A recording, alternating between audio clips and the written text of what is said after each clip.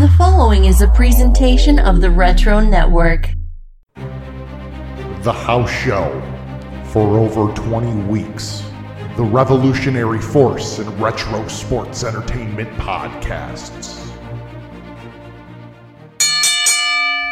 Ladies and gentlemen, the Retro Network proudly presents to you the Trios Tag Team Champions of the World, the Masked Library Kevin Hellions, Sweet Maddie Treats, and the Educator of Excellence, collectively known as the House Show.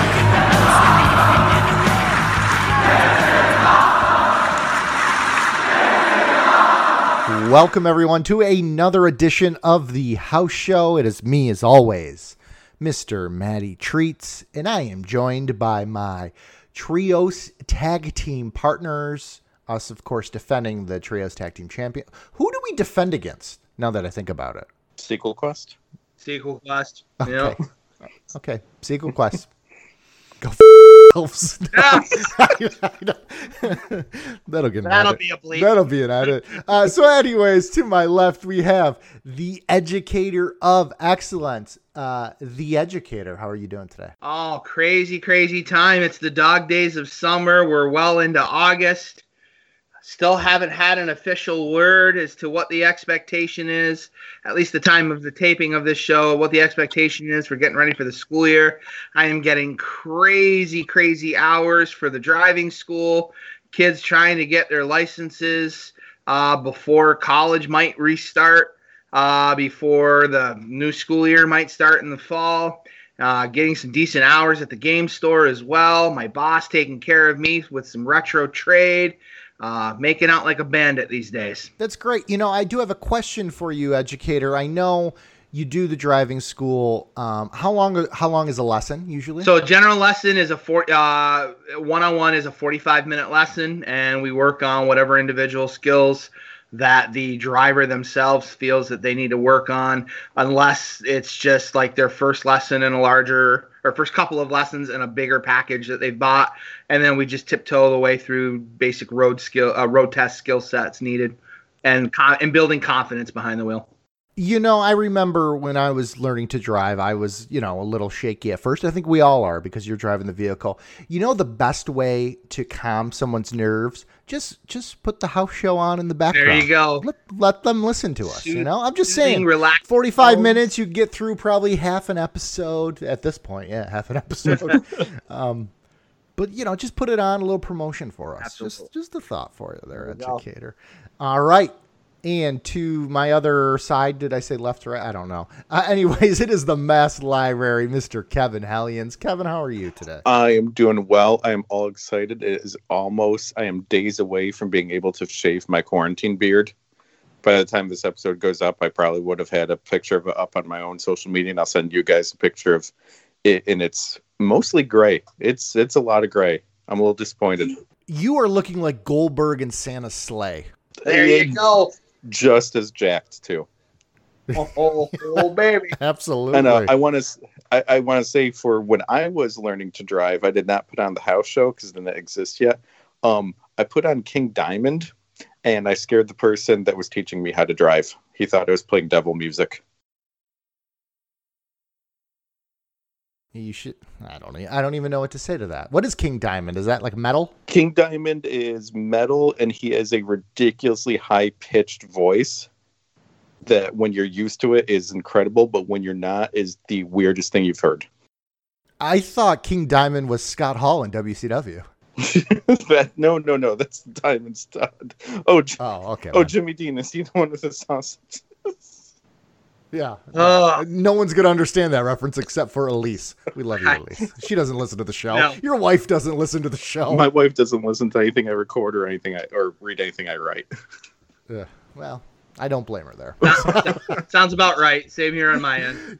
Yeah. You know what, guys? I do want to... I want to start right on the pay-per-view today. I don't have any sort of, poo stories or anything like that. I just have a question for you. This would be the time for it in WWE. Any edgy content like that. Well, you know what? Edgy content. I do want to bring that up. What did you guys think of this intro video? Not so much the video itself, but the Ooh, sexy baby. Triple X. Oh, God, oh, girl, I want you. I need you during the video. Eh. That was it? So You didn't like my sexy girl voice? No, not at all. Nah, I wasn't a fan. It wasn't exactly the same kind of montage footage that we are, super hyping the show. It was what it was. I wasn't too overly impressed with it. So I was watching it, and my kid was running around the house, playing toys, watching YouTube, whatever. And all of a sudden that, like, the opening starts really going, like Treats parodied here. And I'm like, oh God, I hope he's not paying attention to what I'm watching. Like, I don't want to have to explain anything. I don't want him to all of a sudden be like, what is that on TV? Like, I was just hoping it would go away. But I think, like, it was WWF bringing in a lot of what was going on at the time. Like, do you guys remember when the Howard Stern show was on E every night? Right. Having stuff like that. If you don't know what it is, look it up in an incognito window. But you had, like, Vivid was an actual, like, supermodels at the time. Right. So you had stuff like that. Like, a lot of what would have been edgy, sexy content was mainstream, and people, didn't care. It was just what it was at the time. Looking back, you're like, I can't believe we did this. I can't believe I watched Raw with, like, my mom in the room.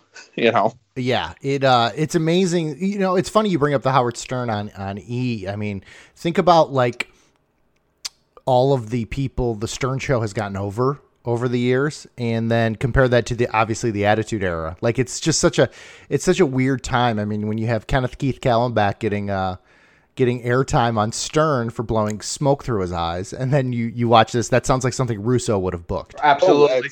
Oh, the influence is totally there. Yeah. What's funny though? You guys think I parodied that video verbally. I actually made a intro music for us. Okay.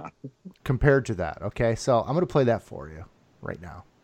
Are you ready?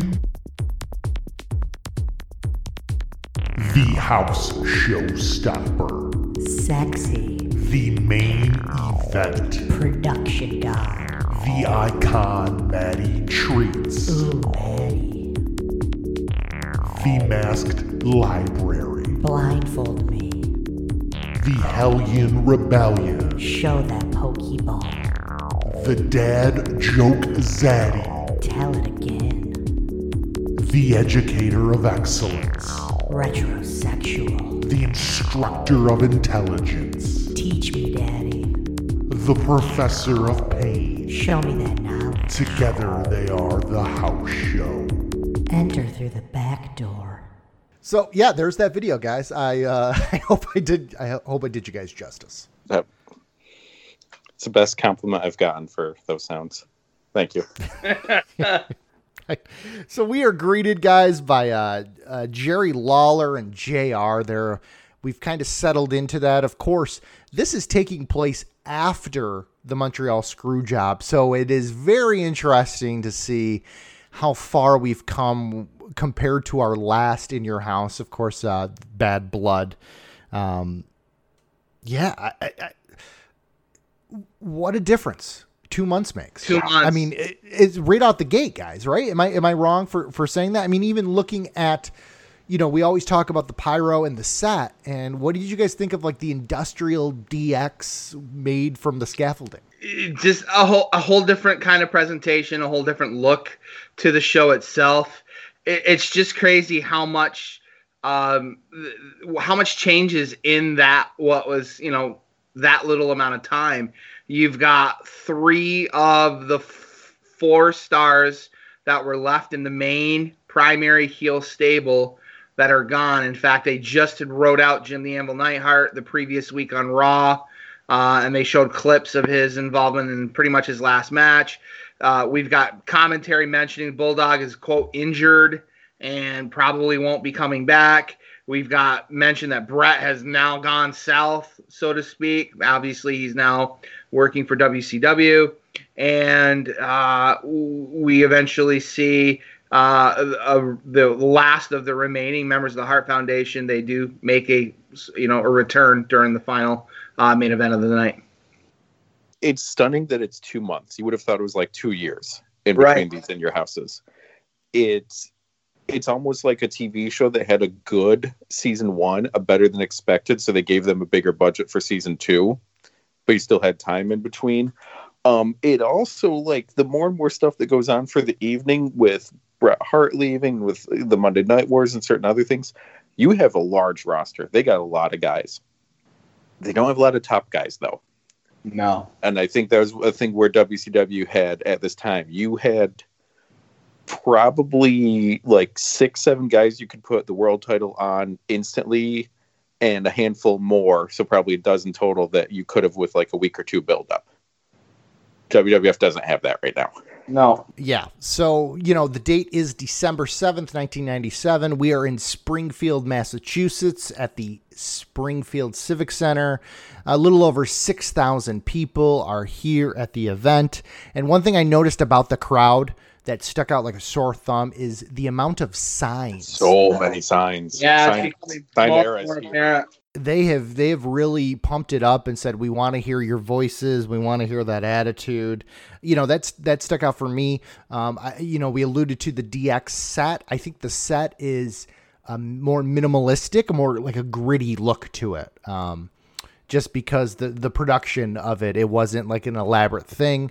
So I think that was what they were going for. Of course, you know, some people, as we were talking earlier in our production meeting, if you will, some people said this was the official kickoff to the Attitude Era. Essentially, a lot of the kind of more of essentially I guess you would call it more of a reality-based presentation, kind of blurring the lines, so to speak, of the fourth wall, blurring the picture of the then announcer to now authority figure / owner, really overseeing and having his thumbprint on the what's going on TV kind of deal. We eventually see that the very next night after this pay-per-view as he overturns the victory and overturns a match, one of the championship match results and so on. So, yeah, this is essentially out with the old, so to speak, with the good guy versus bad guy, Hart Foundation, and now we're moving forward to this reality-based presentation. The violence, the sex, the disrespect, Right. You know, all of it, it's all here. Yes, a lot's copied from ECW, obviously. But they forgot to bring over great wrestling.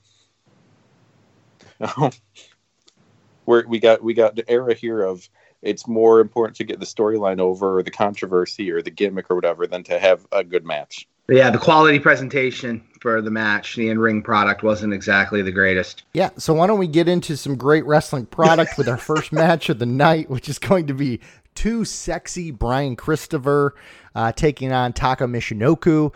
And this is for the inaugural WWF Light Heavyweight Championship. What did you guys think of this match? I'm still finding it weird adjusting to Howard Finkel talking about how this match has a 1-hour time limit. I'm like, are we back again in Jim Crockett, NWA?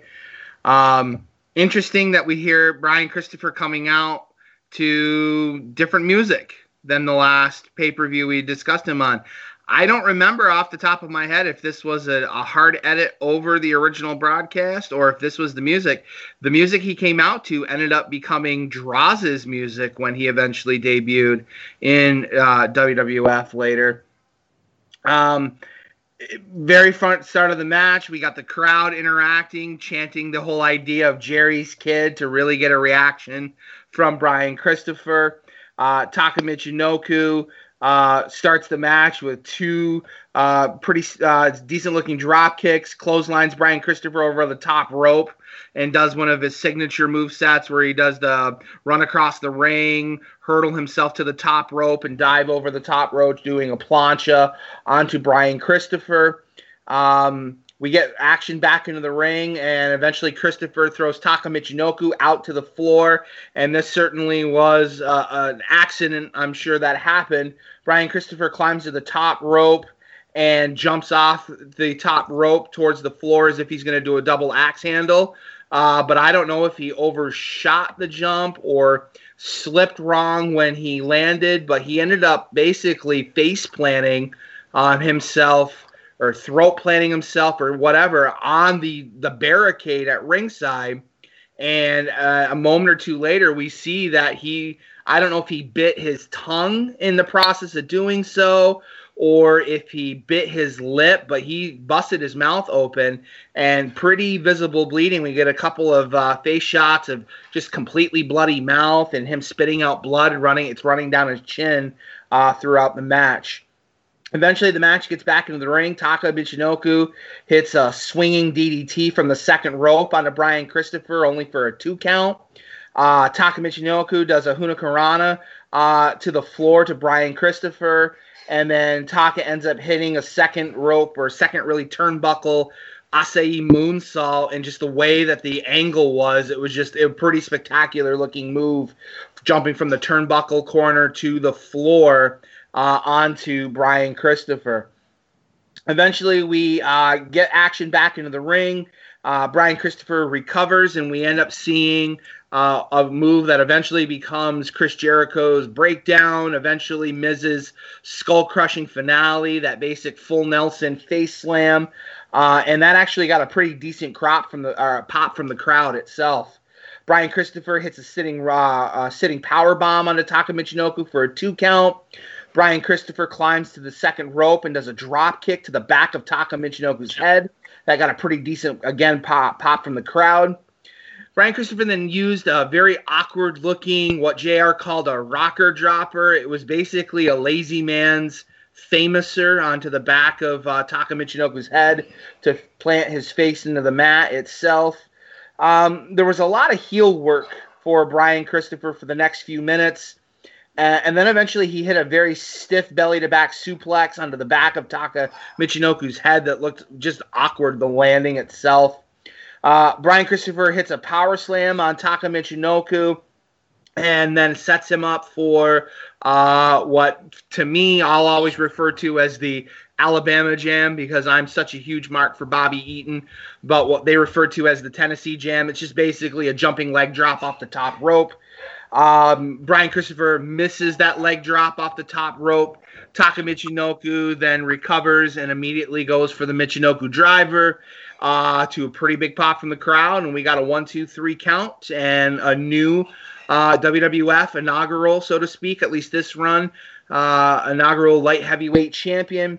After the match, trying to hype that this is a big deal, that we have an international star that has signed with the WWF, and we're now just launching this division.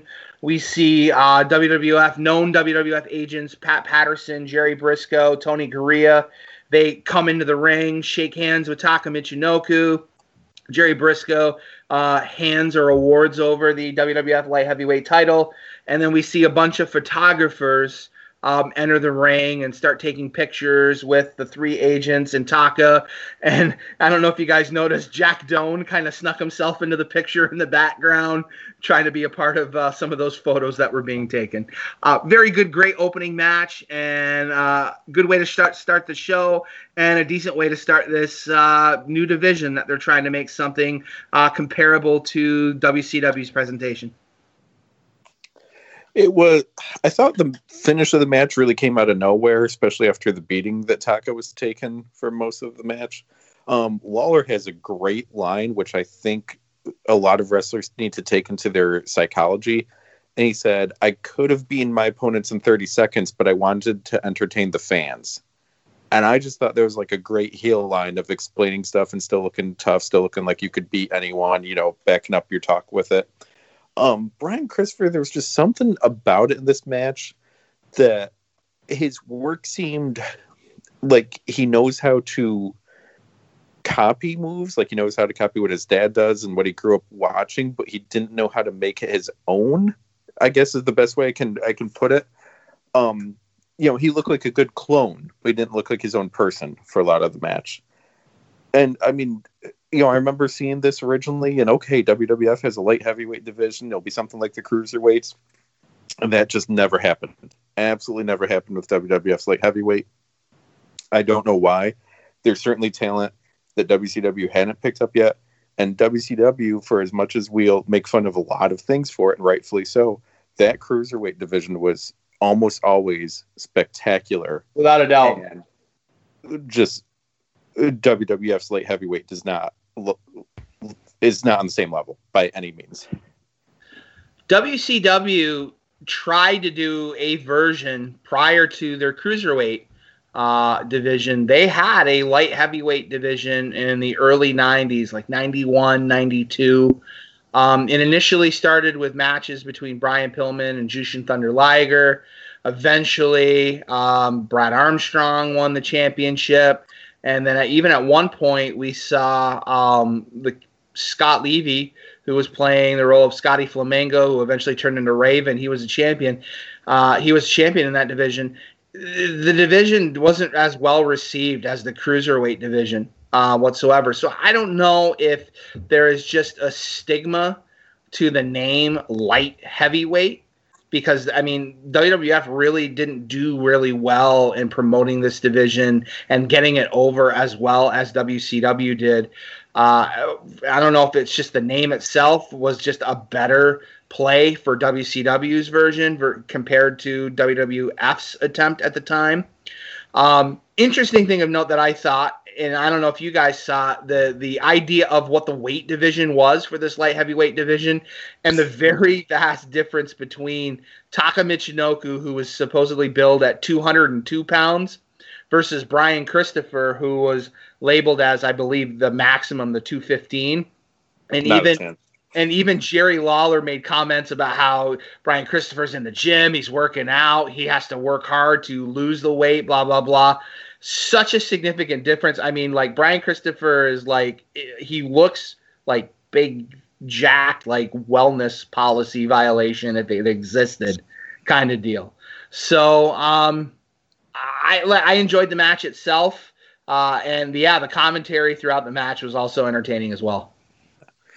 You know, they could do something with that weight limit, like a worked version of UFC. Someone's cutting weight, they cut a dramatic amount of weight, they're passing out while they're, having the weigh in, but then they go ahead and eat and get rehydrated, and now you look like that for the pay-per-view. Don't actually make them do it, of course. Even in MMA, it's a horrible, or wrestling, it's a horrible thing. Like, amateur wrestling. I think I remember WCW.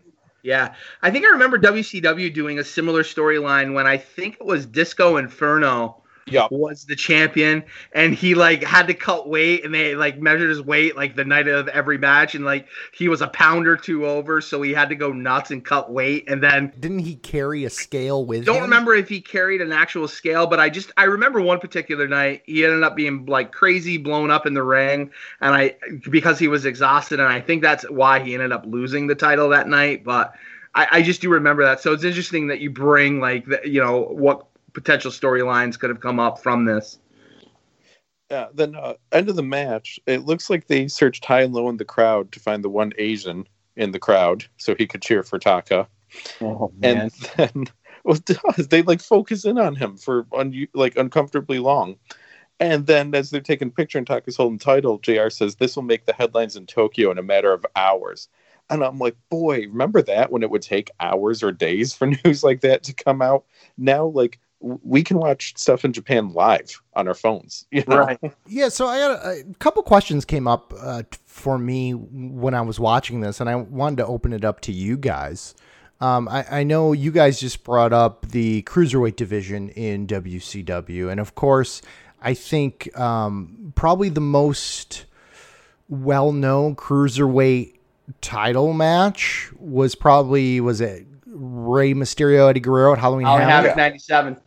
Happened about 2-3 months prior to this. So was there a light heavyweight division match that's looked on as the best one in the WWF? Because we talk about the division, but there's nothing that really sticks out, and nothing that I really don't remember much of the light heavyweight division at this time, because it lasted a couple years. Years. They ended up during the Invasion angle.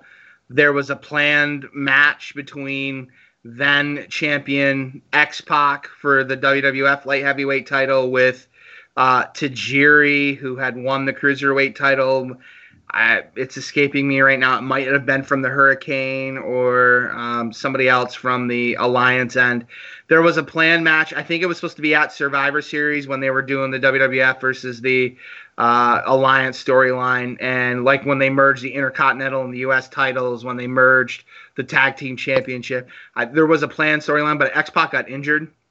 And so they just like quietly said all the WWF titles going away, and they rebranded when the WWF won that the Cruiserweight title was now the WWF Cruiserweight Championship. You're right. Nothing really super jumps out to mind. Perhaps maybe the most notable would have been the WrestleMania 14, the Taka Michinoku defense that he had, and he ended up winning that match because it was in a very large crowd. I think it was at Boston, WrestleMania 14. So, yeah. And that was against, I believe, Aguila, who ended up becoming Papa Chilo with eventually with Lita. And unmasked Aguila turned into Papa Chilo, who a few months later ended up becoming managed by Lita. Didn't Dean Malenko hold it for a little while? Yeah, he had actually a pretty good run, and he traded it back and forth with Scotty 2 Hotty as well. Yeah, I feel like Scotty 2 Hotty had like a 2 or 3 week reign, and then they had an amazing match at a pay-per-view that was like super well received. It ended up being like 4 stars, 4.5 stars. And then the other question that just kind of came up is obviously with Brian Christopher. What is going on with the storyline of them sort of winking and acknowledging that he's the king's son, but not really doing it? Like, what was that storyline for this? I know on commentary, obviously, JR constantly brings it up and we make reference, and it's great commentary. It does make for good stuff. But why was it such a big deal that that it was his kid and they really wouldn't acknowledge it?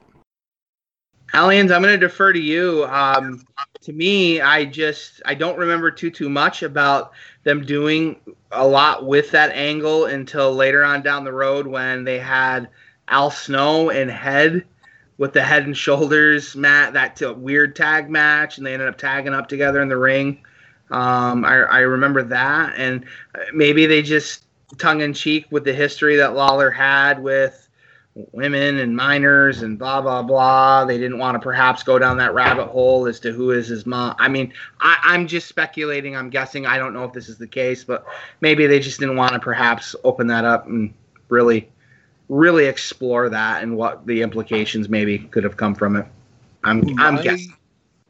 My understanding was always that this started in Memphis, and Brian Christopher wanted to prove himself and not be Jerry's kid, the booker, the king of Memphis. He wanted to prove himself on his own and get, work on his own and all. But it ended up becoming like a big open secret. Like everyone kind of knew, but it wasn't publicly acknowledged, but everyone knew. I guess that kind of makes sense now that you put that spin on it. Given with, let's say, Jeff Jarrett and owner Jerry Jarrett being the bookers and the owner's kid and blah, blah, blah. I know there was a lot of stories that, people that worked in Memphis and worked for Jerry Jarrett were frustrated that Jarrett, his son Jeff, 18, 19 years old, driving a Trans Am or a very high-end sports car, whereas other guys are only getting $20, $30 payoffs for their matches and so on. So yeah, I guess I can see that particular reason why to avoid that as well. Yeah. Then I think it was like Mr. McMahon character. We all know he's the owner, but we all play along like he isn't. I think it was kind of like, we all know that that's his son, but we all play along like it isn't. So then after the match, there is like a weird cut, which is probably, like we said, a commercial or something like that. Usually is what it is. And so I know when we go through the history of the WWE, we think of great songs. With My Baby Tonight probably being number one. Jim Johnston always making classics. Where do you think the Los Barricos rap ranks? Is that top 5? I'm shocked we didn't see it on SmackDown Karaoke. Oh man, that would have been great. And the thing is that I believe this was the debut of their new theme.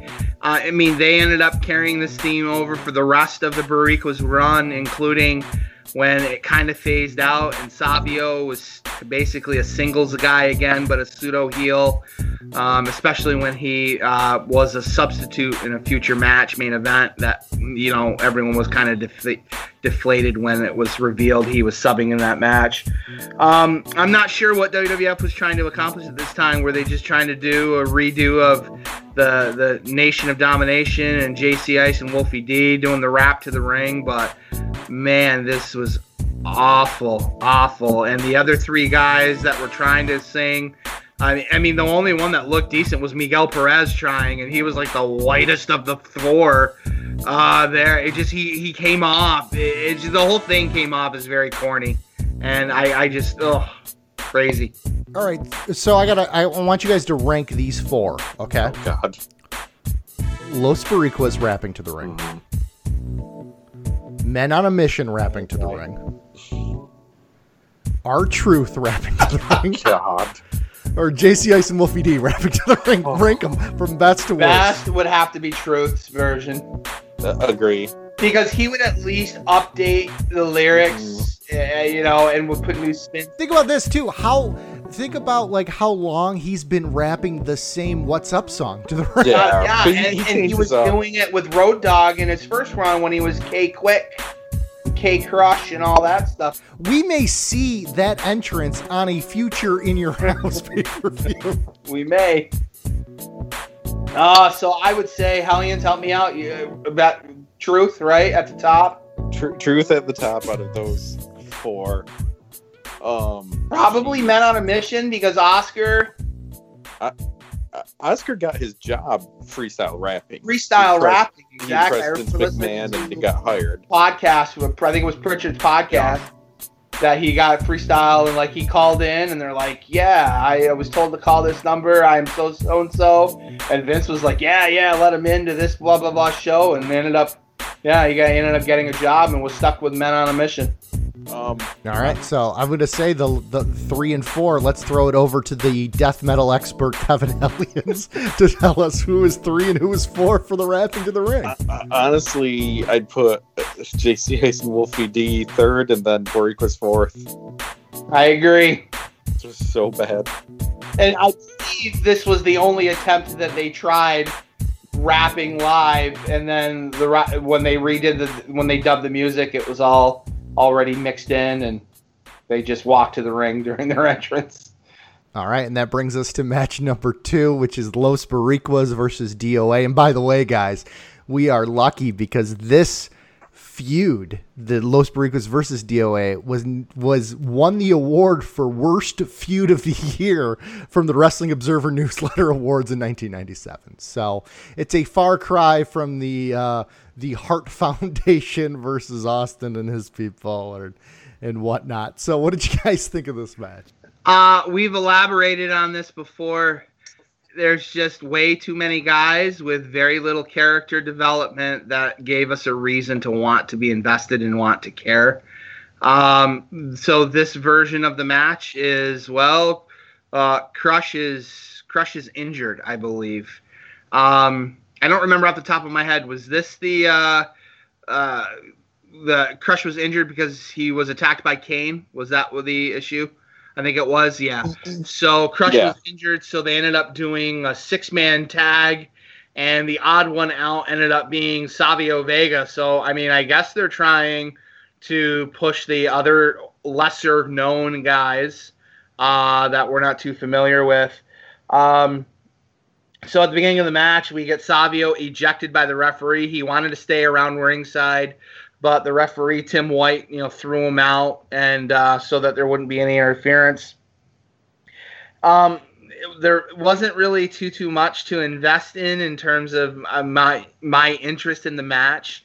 The only things I have of notes, I just thought it was interesting that Miguel Perez was selling a knee injury like crazy, and him rolling around as much as he did at the beginning was a tell that it was a fake planted injury.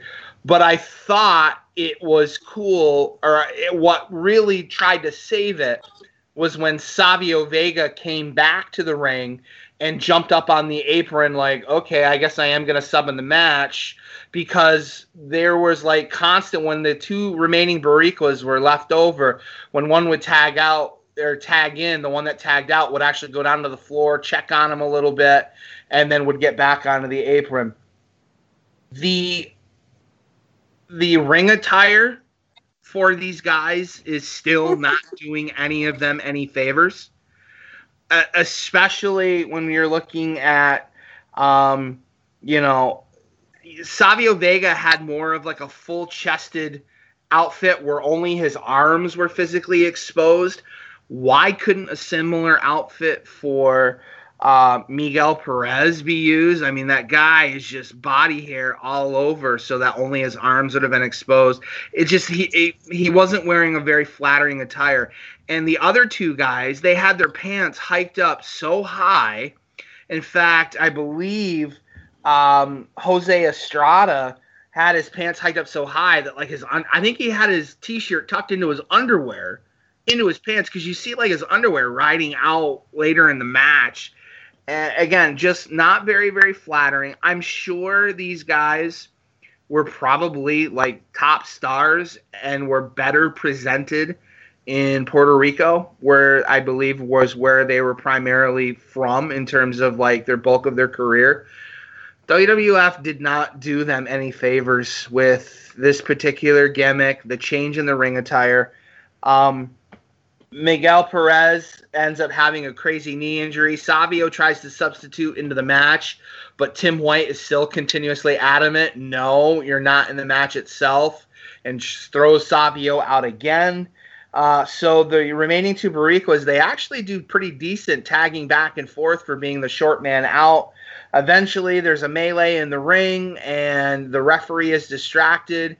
And I don't know why they had to make a big deal about the referee being distracted, but then we see Miguel Perez re-enter back into the ring and does like basically a front flip into a leg drop over the head and shoulders of Chains as he is trying to do a pin on Jose Estrada. So he does this quick flipping senton like leg drop onto Chains. Jose Estrada rolls him over and gets the cheap pin, 1, 2, 3. Nothing to superly brag about. And I think the time for the Boricuas is already starting to run out here. That knee injury in the cell I liked a lot. That was good storytelling. The Boricuas, like you're saying, for their ring gear, they don't look like wrestlers.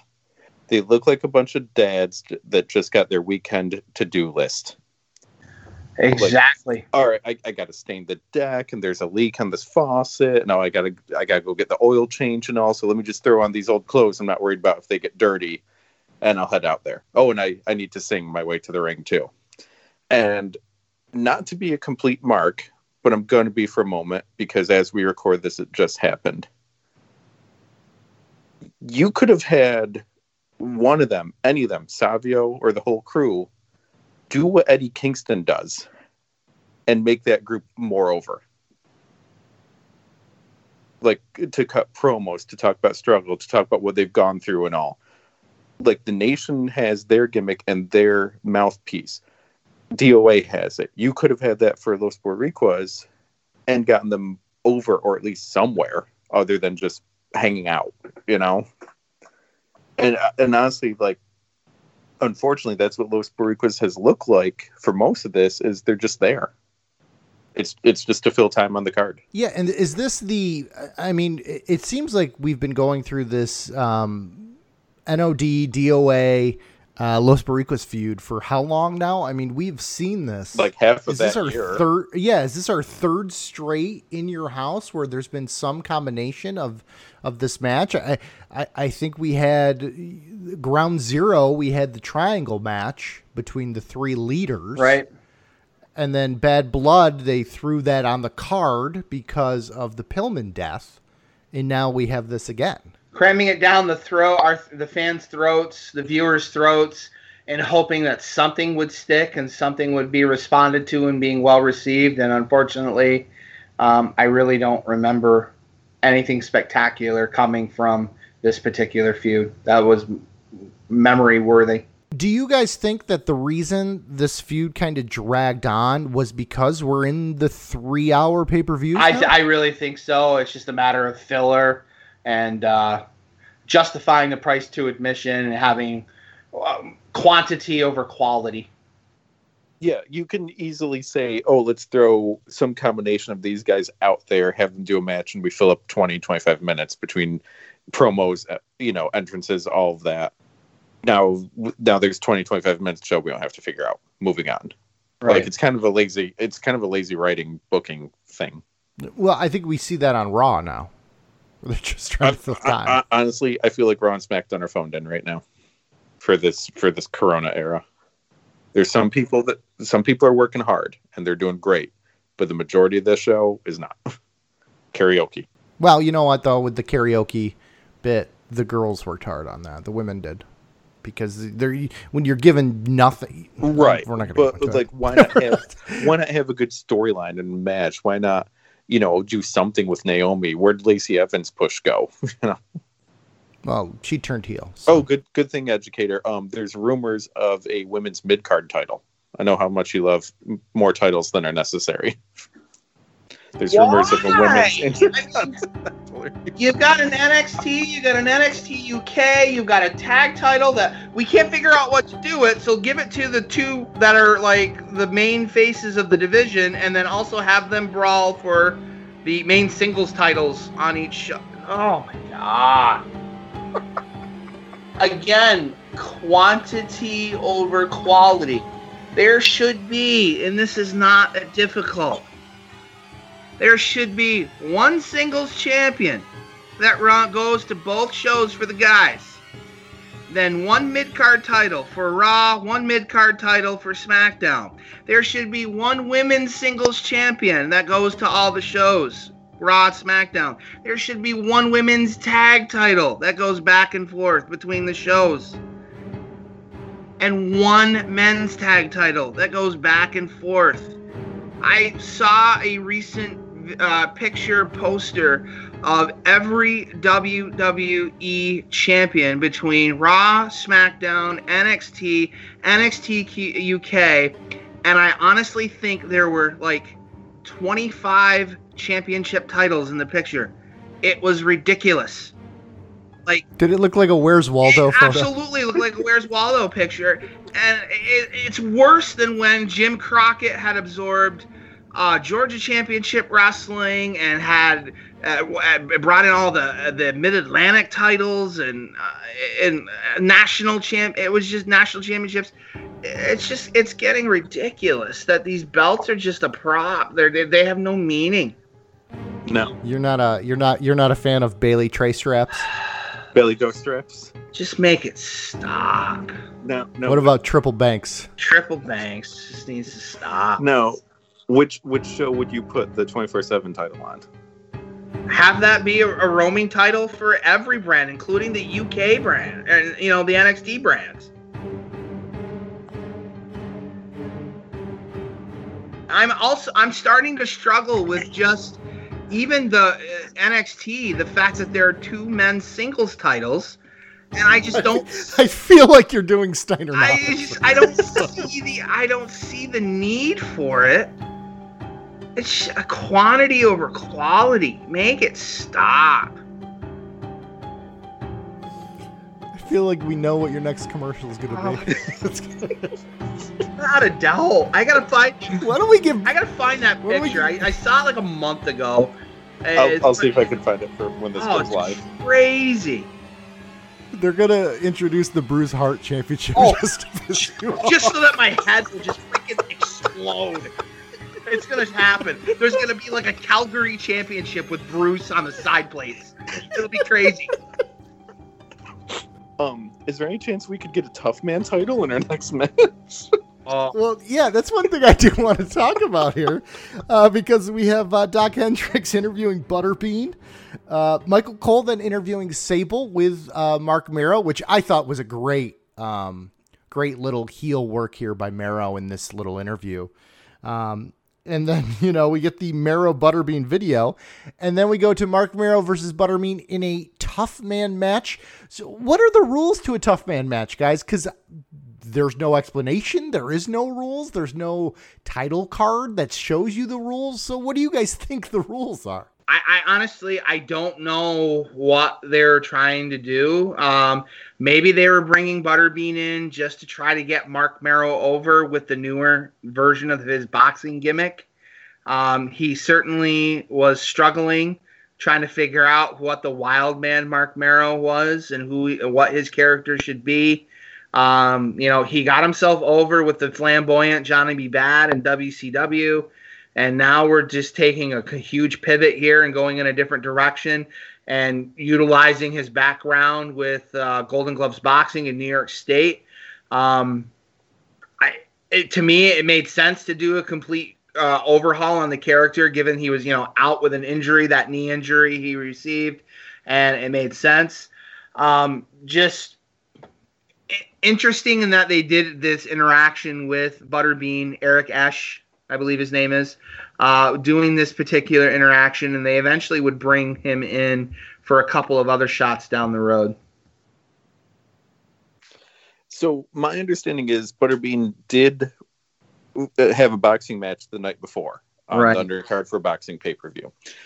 Because of regulations and committees and athletics and all that junk, he could not be in a boxing match the next day. Like, there has to be X amount of time in between boxing matches for your, quote, safety. He clearly wasn't going to be in a wrestling match either, so that's why they had to call it a tough man fight. Probably just made up these rules on the spot to just call it something. It's intended to do something for Marc Mero. They also liked Butterbean. I guess WWF and Butterbean had interactions before, and they all got along and we liked each other. So just to give him more of a showcase too.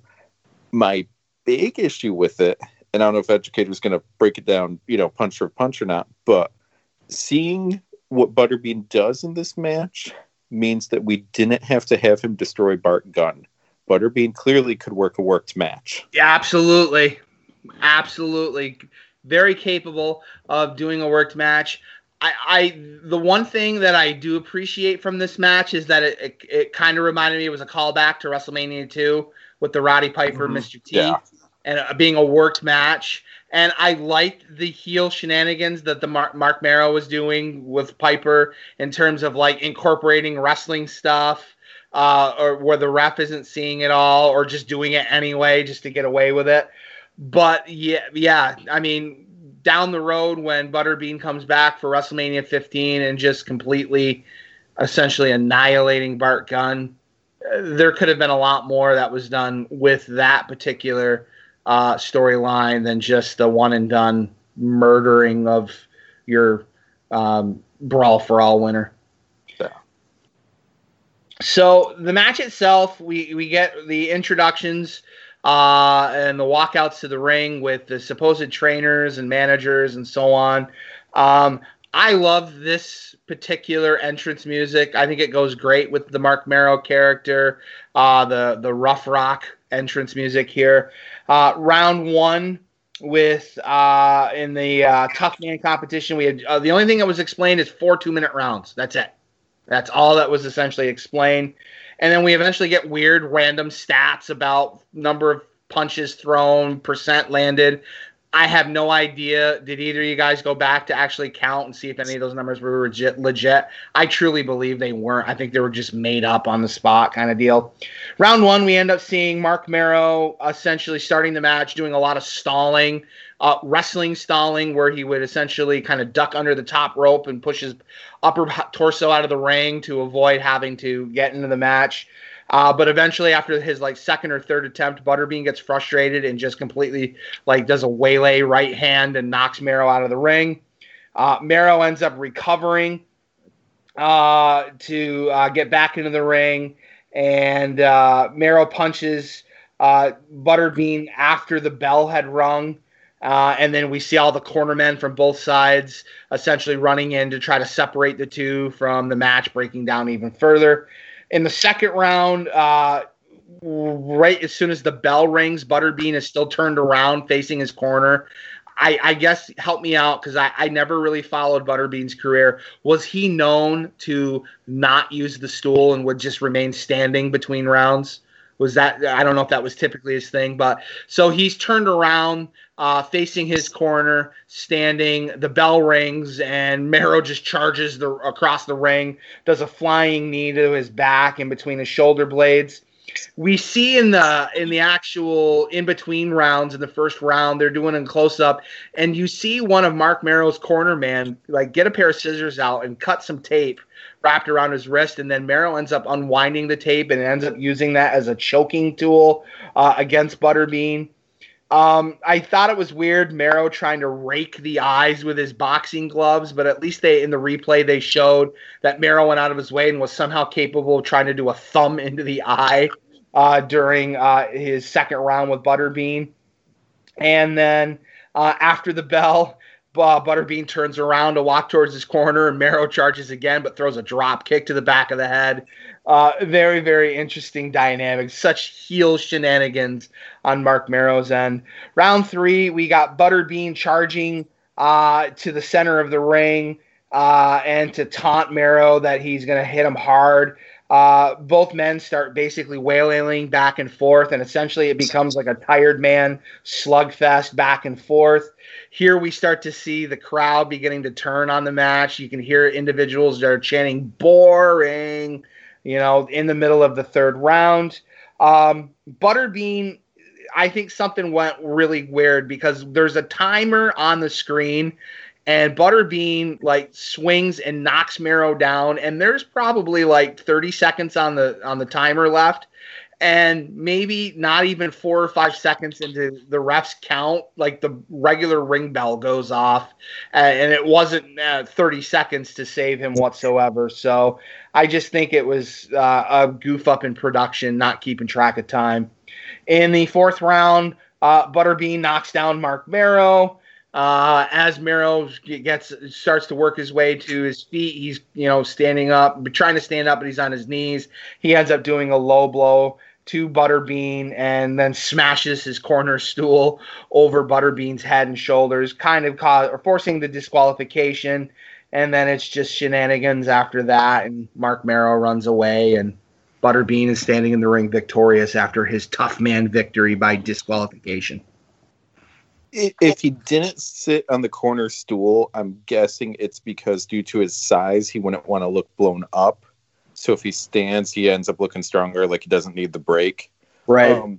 It's great heel work by Mero. Like it's not a wrestling match, but it's an entertaining bit on the show. My only thing that stood out is, did either of you notice Mero's legs? Like I know, it's an upper body business. Legs look small. Really? Like, Didn't really pick up on that. Legs that I did pick up on were Sable's legs in the outfit she was wearing, where she's wearing a black robe similar to Mero's that barely covered her cheeks. I think she did have a pair of white shorts on underneath, but we see the bottom ends of the cheeks slipping out. Different look to the Sable character. I appreciated it a lot more than the latexy like bodysuit she was known to wear during the Wildman days. The match was just a goofy way to try to get Mark Mero over as a boxing heel. And you can see the tease of, they want to make her the big sex symbol for WWF, and Mero trying to prevent it and, keep her covered and all. The interview he did earlier, I thought they were going for like a Randy Savage, Miss Elizabeth thing. Like, I'm the star. I don't, she's not the star. It's about me and all. But the Mero and Sable one came across as abusive, right? Whereas Savage and Liz came across protective. One question I do have to ask. So, Matt, I know you said you didn't really follow Butterbean's career. Kevin, did you at all? No, I mean, I remember when FX had like their Tough Man show at night, like 10 at night. They had like some hour-long Tough Man show that he was on a few times, but it was a thing I might watch one match flipping through, but I never got like into it. Did Butterbean have a UFC match or a Strikeforce match or a Bellator match? And I want to think that he had an MMA match like for one of the more better known promotions, not necessarily top end like a Strikeforce, a UFC, but I remember he was just super, super big. And I think he got, like, as soon as he got taken down, there was just absolutely nothing he could do. And he got. He did a lot of MMA. He did Pride. Okay, Pride. Okay. 28 MMA matches, 17 wins, 10 losses, 1 draw. Oh, wow. Okay. K1 and Pride. The only reason I bring it up was, I mean, he was mostly, I mean, the Tough Man wasn't boxing. It was a separate thing, right? Yeah. So I'm just wondering in a shoot fight, if Mero being a Golden Gloves winner, I'm not saying he's going to knock out Butterbean, but I wonder if he could outpoint him in a match. He does have a professional boxing record as well, though. Like, it's not Tough Man. He has a kickboxing record too. Can you imagine him kicking? No. So his boxing record is 91 boxing matches, 77 wins, 10 losses, 4 draws. And apparently he started boxing in 94. It's crazy. He did lose to Larry Holmes. Just kind of, it's just an odd career because I wasn't really into combat sports. Obviously, like, UFC, I think, popularized a lot of it for, when we were growing up, kind of that age of hitting college, and then UFC and The Ultimate Fighter and yada, yada, yada, all that sort of stuff. We hit it at the right time. So Butterbean kind of was a little before that, obviously. It's a weird, weird thing. But, I know at the retro store, I mean, do you have the Tough Man game for the Sega Genesis? Not off the top of my head in our Sega Genesis wall. We got a few Master System games, but a decent chunk of Genesis, and Tough Man doesn't stand out. All right. So why don't we move on from the Tough Man competition to talk about the poem reading? We have Luna Vachon walking out the artist formerly known as Gold Dust. Well, they kept saying poem. It's amusing that Gold Dust put together. Yeah. What did you guys think of the segment? And I mean, was this just a Raw segment? What is going on here? This is just Vince Russo all over this. Mr. Hellions, what are your thoughts? Let's get your initial thoughts, Hellions. All right. God. I give a lot of credit to Dustin for just being willing to go as far as he could with the Goldust angle and the character.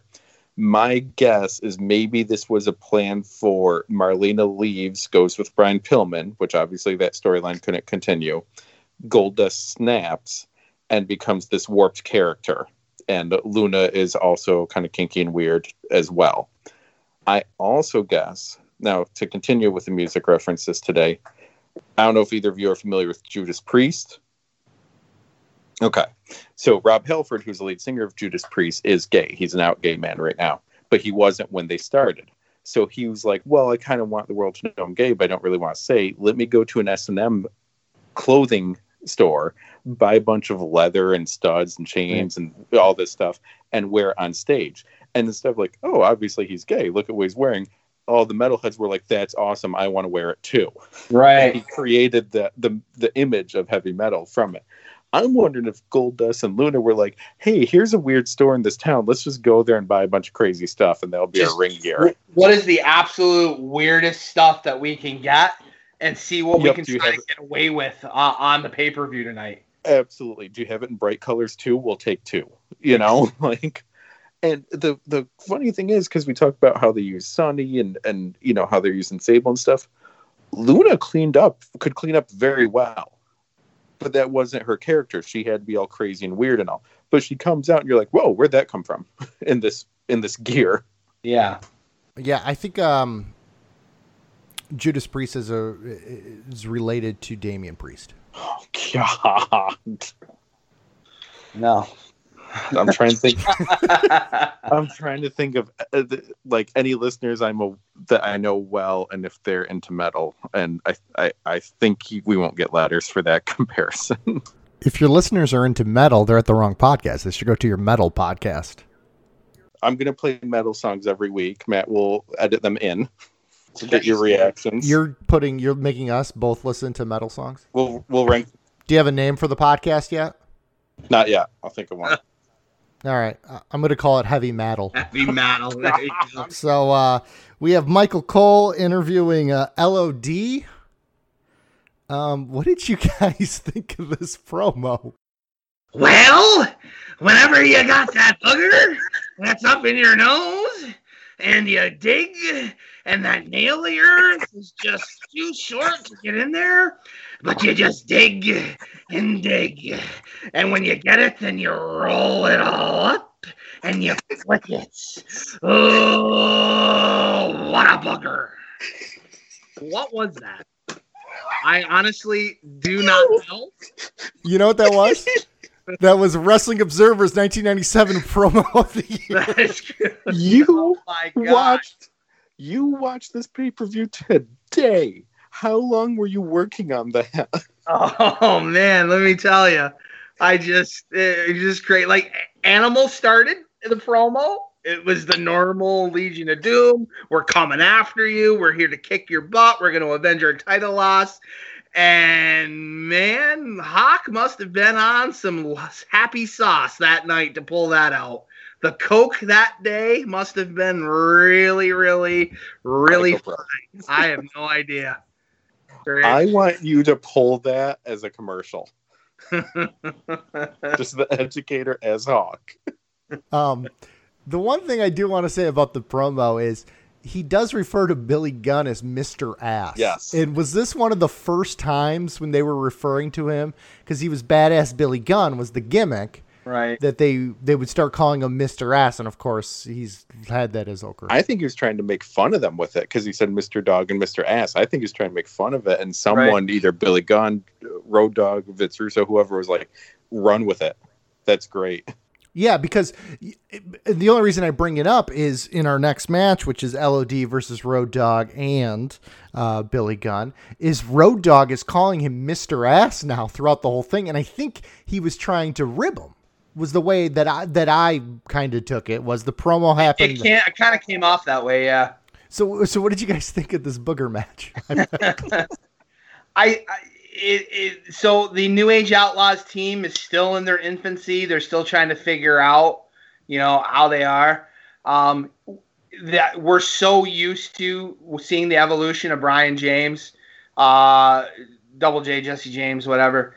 And his on the mic in the intro, the typical intro. So it's weird to hear you didn't know, you better call somebody that's not in the higher cadence that we had become accustomed to, especially when they were a part of the DX run. Lots of stalling at the start of the match where, the New Age Outlaws would work their way to the ring and then LOD would come out after them. So they ran to the back and pretended they had to do some extra stretching and calisthenics to get ready. They come to the ring, but then LOD would chase them back to the point where you finally got a bunch of the agents in the back to essentially force walk them down to the ring. And in the process of being forced down, LOD attacks them and they start fighting the match. The bell rings for the match, and then as in the process of the New Age Outlaws taking their gear off, Animal grabs one of the title belts and swings it over the Road Dogg's back right in front of the referee, but the referee didn't call for a disqualification, so no consistent continuity in terms of, enforcing the basic rules. I was impressed towards the beginning of the match, Hawk doing a Rude Awakening like neck breaker onto the Road Dogg. Hawk with a double clothesline from the apron to the floor on both of the members of the New Age Outlaws. Eventually, Animal got tagged in, and he catches the Road Dogg who's trying to do a leapfrog over Animal, but Animal catches him for a power bomb and goes for the pin, and the pin is broken up by Billy Gunn at a 2 count. New Age Outlaws continue to stall and pretend that they're essentially going to walk out of the match and take a count-out loss for essentially LOD to chase him down yet again and try to grab them.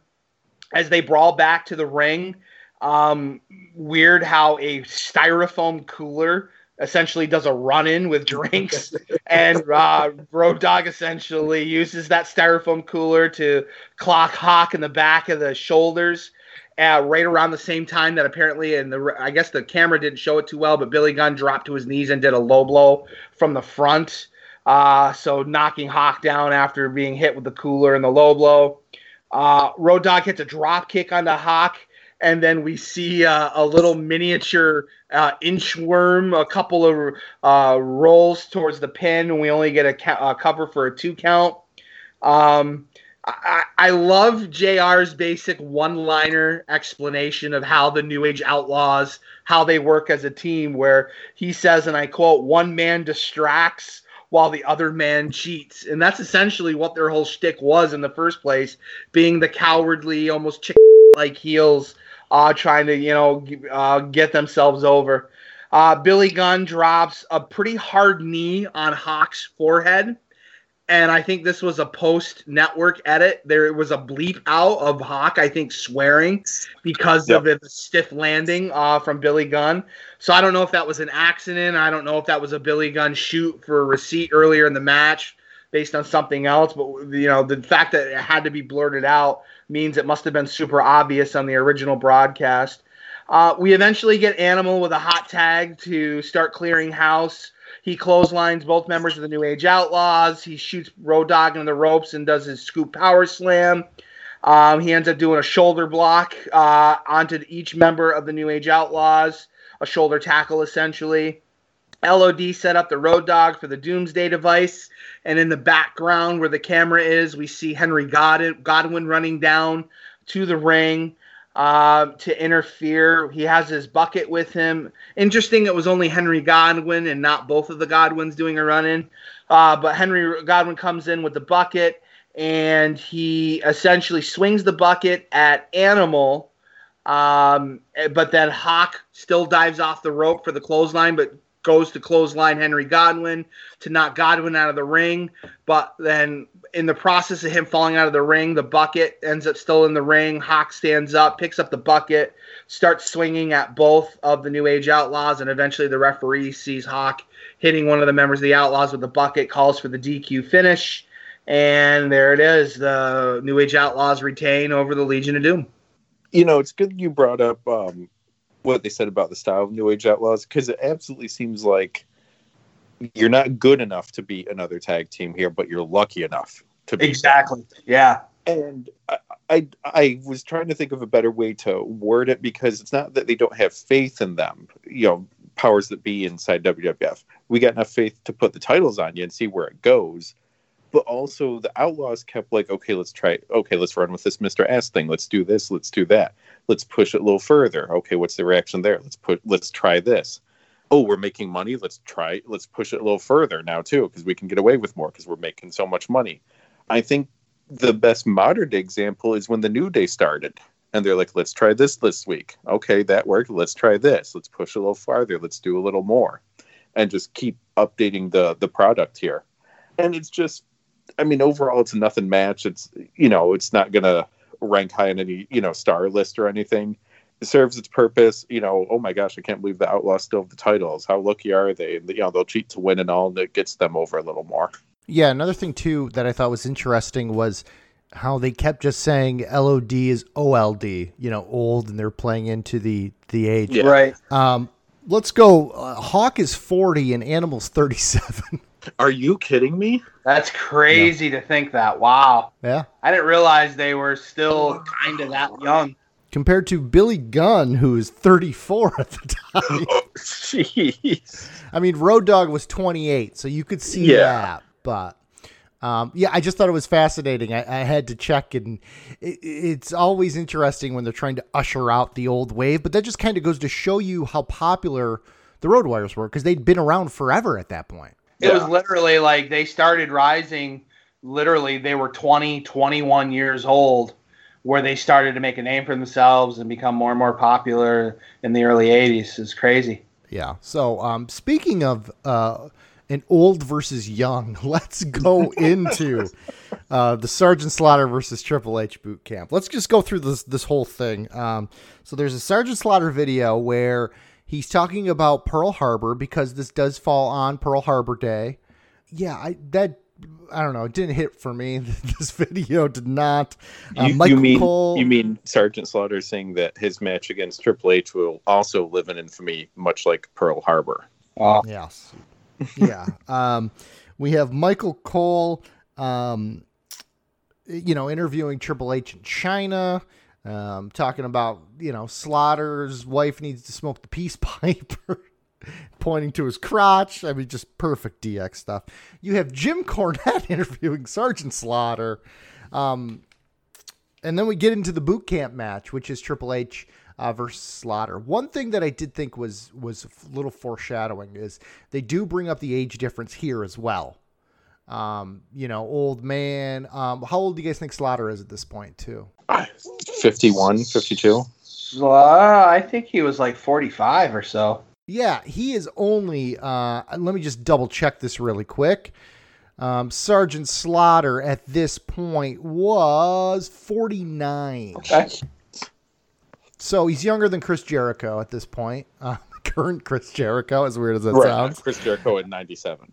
Yeah, but I think it's yeah, that would be really weird. He's got Benjamin Button syndrome. I think it's just very interesting how they put these kind of two angles back to back, the young versus the old, and then of course the New Age Outlaws would join DX. Yeah, so the other thing too, when we're talking about age and stuff like this, was I aged about 7 years during this match. Yeah. I mean, is this not the most quintessential Triple H match? Oh, wow. Because in all honesty, Triple H has that slow, methodical, prodding style. Work your opponent down, build up to something at that. Yeah. Right. And this is just pure. I could see like Triple H thinking to himself, "Oh, these old guys are going to love this." Yeah. He should have done this in St. Louis. The video package at the beginning trying to hype Sergeant Slaughter's history and getting the Cobra Clutch maneuver over as a huge, maniacal finisher. I wasn't too familiar with Sergeant Slaughter's initial run in the WWF in the early 80s. When he ended up coming back in 90, 91 for his first that second run, and eventually feuded with Hulk Hogan and then turned face. I mean, it makes sense why he did different maneuvers. He didn't use the Cobra Clutch because you had the $1 Million Man, Ted DiBiase, doing his version. It's the $1 Million Dream. So you can't have two guys doing the same finish. You can't have that. No way. Unless they're working for different companies, I guess. But they tried to sell that Cobra Clutch as being like a maniacal maneuver and the piece de resistance to finish everything and so on. So interesting note. Were you guys paying attention to the ring announcer and Triple H being announced to the ring? Do you know how much supposedly Triple H was billed at in terms of weight? 246 pounds. When have you ever seen Triple H at 246 pounds? And here is where he's starting to get some serious bulk and mass. His arms are starting to get much, much bigger. Not the crazy psycho bodybuilding look that we saw him when he was feuding with Scott Steiner or right after he returned from his quad tear. But Triple H is starting to make significant advances in mass gaining. And 246 is like, wow, no, he's a lot heavier than that. Sergeant Slaughter coming to the ring. Why are they playing the Patriots music, who was just wrestling for the company probably a month prior and just was injured? It seems it's a weird play on music that you're rolling over to an existing established character who's been on TV a lot, and you're just giving him his music to someone else. I don't know if it had been completely made aware that Patriot was not coming back at this point, or if he was just out with that bicep injury. I thought it was weird that he was using the Patriots music, who then in turn ended up becoming Kurt Angle's music a couple of years later. So interesting in the ring introductions, the entrances, just those pieces of information. So the boot camp match, it wasn't really well explained as to what it is. Essentially, by today's standards, it's a hardcore match, right? Yeah. The referee being on the outside of the ring the entire time just seemed foolish because anytime there was a pin count attempt, it seemed to take forever for the ref to come in to try to make the count and then just to awkwardly take off and run back out of the ring. I mean, I guess they're just still trying to figure out how to do this. I think the referee should have just basically been in the ring and just was in a corner so that it would have been just much quicker for him to do a count for a pinfall attempt or a submission. At the beginning of the match, I don't know what you call that tool that Sergeant Slaughter carried to the ring, but he ended up using it like a whip or a club and started beating down Triple H at the start of the match. Sarge tosses Triple H over the top rope onto the floor and then throws Triple H into the ring steps. Sarge picks up Triple H and basically does a variation of the Snake Eyes maneuver and essentially drops Triple H throat first over the rail. And then what was weird is Sergeant Slaughter tries for a pinfall attempt on the floor, and it was like they didn't communicate, are we doing falls count anywhere or not, because the ref wasn't sure to count, not to count. It was just weird. So eventually Sarge throws Triple H back into the ring, and then he removes his belt to use his belt that was holding up his pants as a weapon to beat Triple H. I really wish he wouldn't have done that because there were so many times I was distracted by Sergeant Slaughter trying to pull up his pants from falling down throughout the match, and it just took away from, the storytelling, the match, the offense that he was doing. Oh, punch, punch, hike up the pants. Punch, punch, hike up the, it was just very distracting. Again, with the pinfall attempts where the refs got to run in and leave, it just was awkward timing. It was distracting. It took away from the match. Triple H does an Irish whip into the corner onto Slaughter, and Sergeant Slaughter takes his well-known over-the-top rope corner bump onto the floor. And he looked like he hit pretty hard on his shoulder as he landed to the floor itself. Then the spot that I don't know if it was a shoot or an accident, but Triple H follows and has a fist fight with a 110-pound timekeeper. And that timekeeper was holding on to that ring bell if his life depended on it. And like Triple H trying to wrestle that bell away from the timekeeper to the point where Triple H kind of fell backwards and like landed butt first seated on the steps. And you could tell he was visibly upset. So when he kind of like wrestled the timekeeper bell back and forth, he pushed that bell so hard into that guy's face. You heard that thud. And that timekeeper, I think, was legit knocked out. In fact, you see throughout the match for the next couple of minutes after that thud into the face, you see a different referee. It wasn't Jack Doan creeping his way across the hard camera to go check. And then we see a couple more agents that eventually come down. I really think that timekeeper was legit knocked out. And it was a crazy, crazy spot in the match. We see Tony Chimmel actually also make an appearance on screen and is over there and is a part of the whole deal of trying to get the timekeeper out.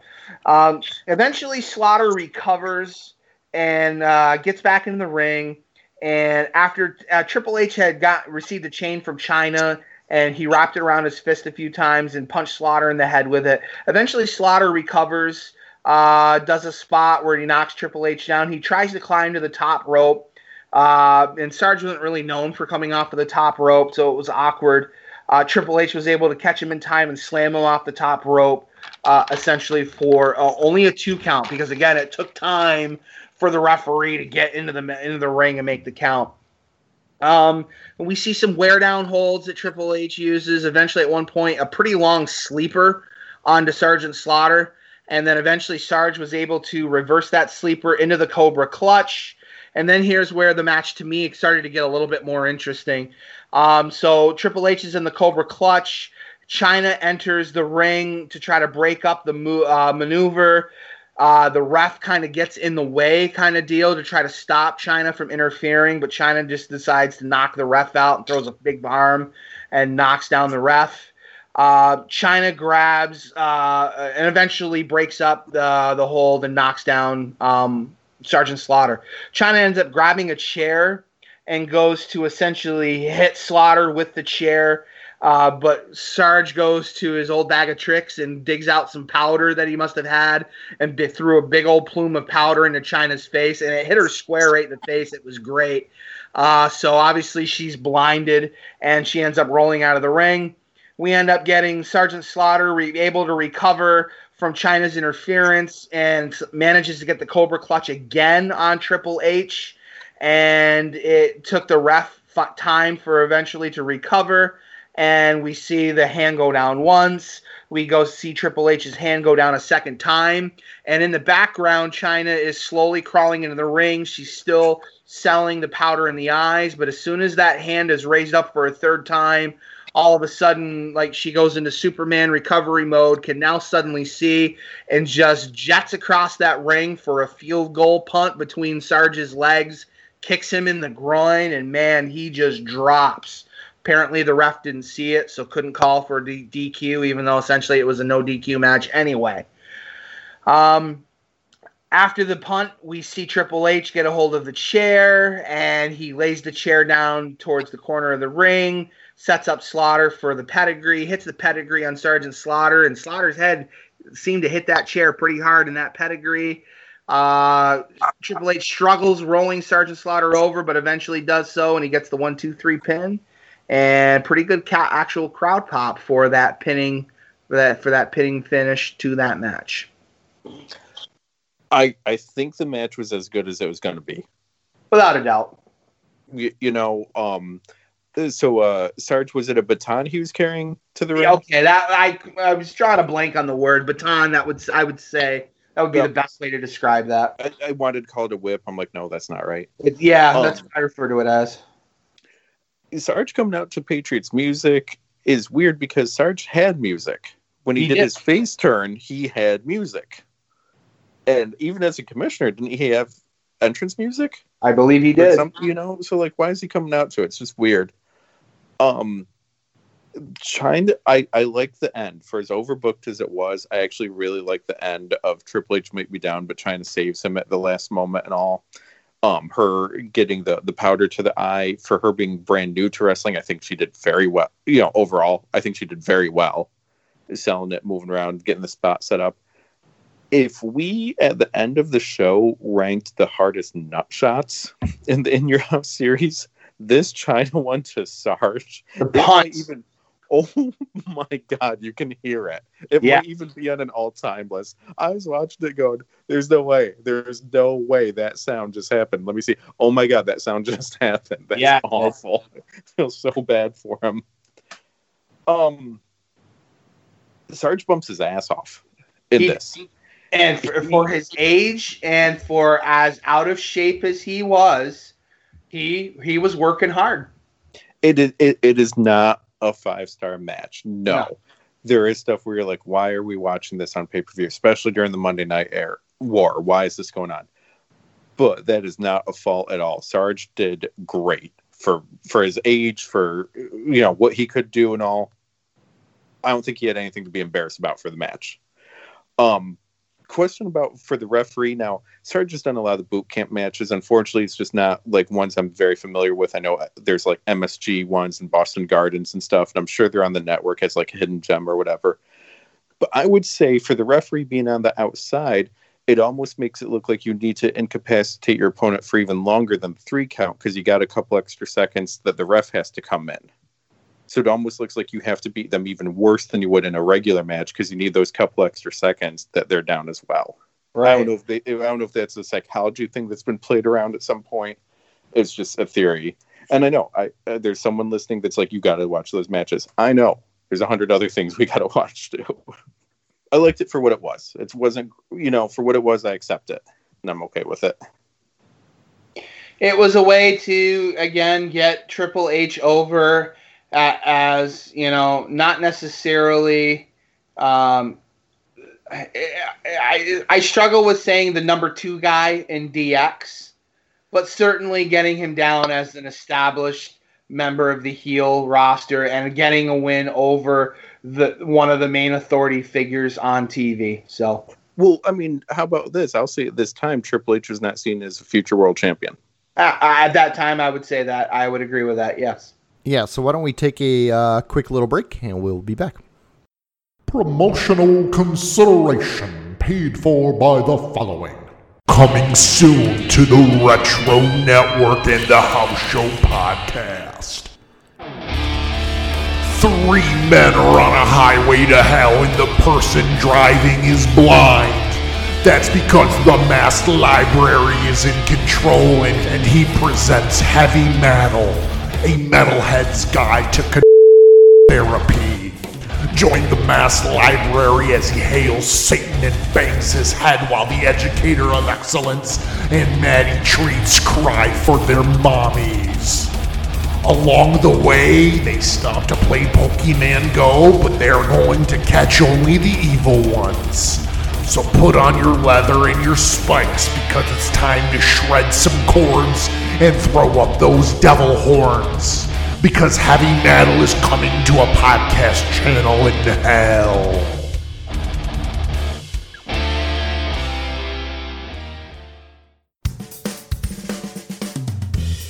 Hello, ladies and gentlemen. This is the Educator of Excellence from the House Show podcast. He's here to educate you. And with the uncertainty this upcoming fall as to whether or not schools will be back into session, No one really knows. whether it be actually back in classes with direct instruction, Girl, you gotta fun. You better back the class up.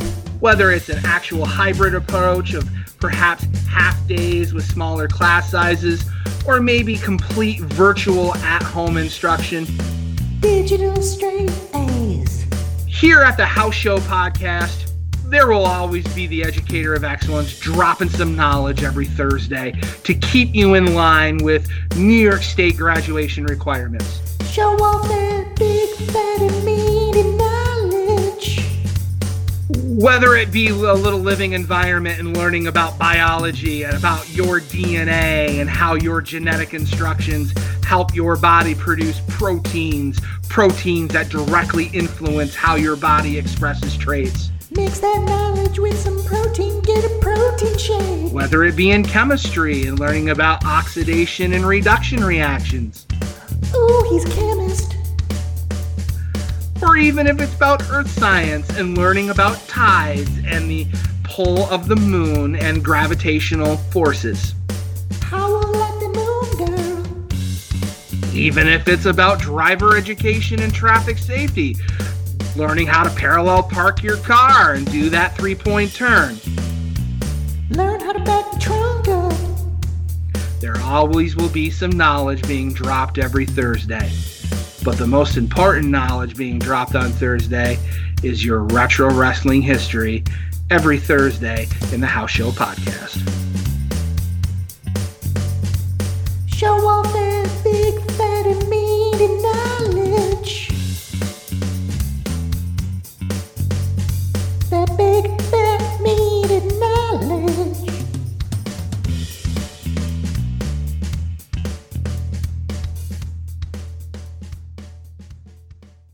So here we are, the House Show with our debut after the commercial break, or re-debut, if you will. I don't know. We're the Jeff Jarrett podcast. Let's go, baby.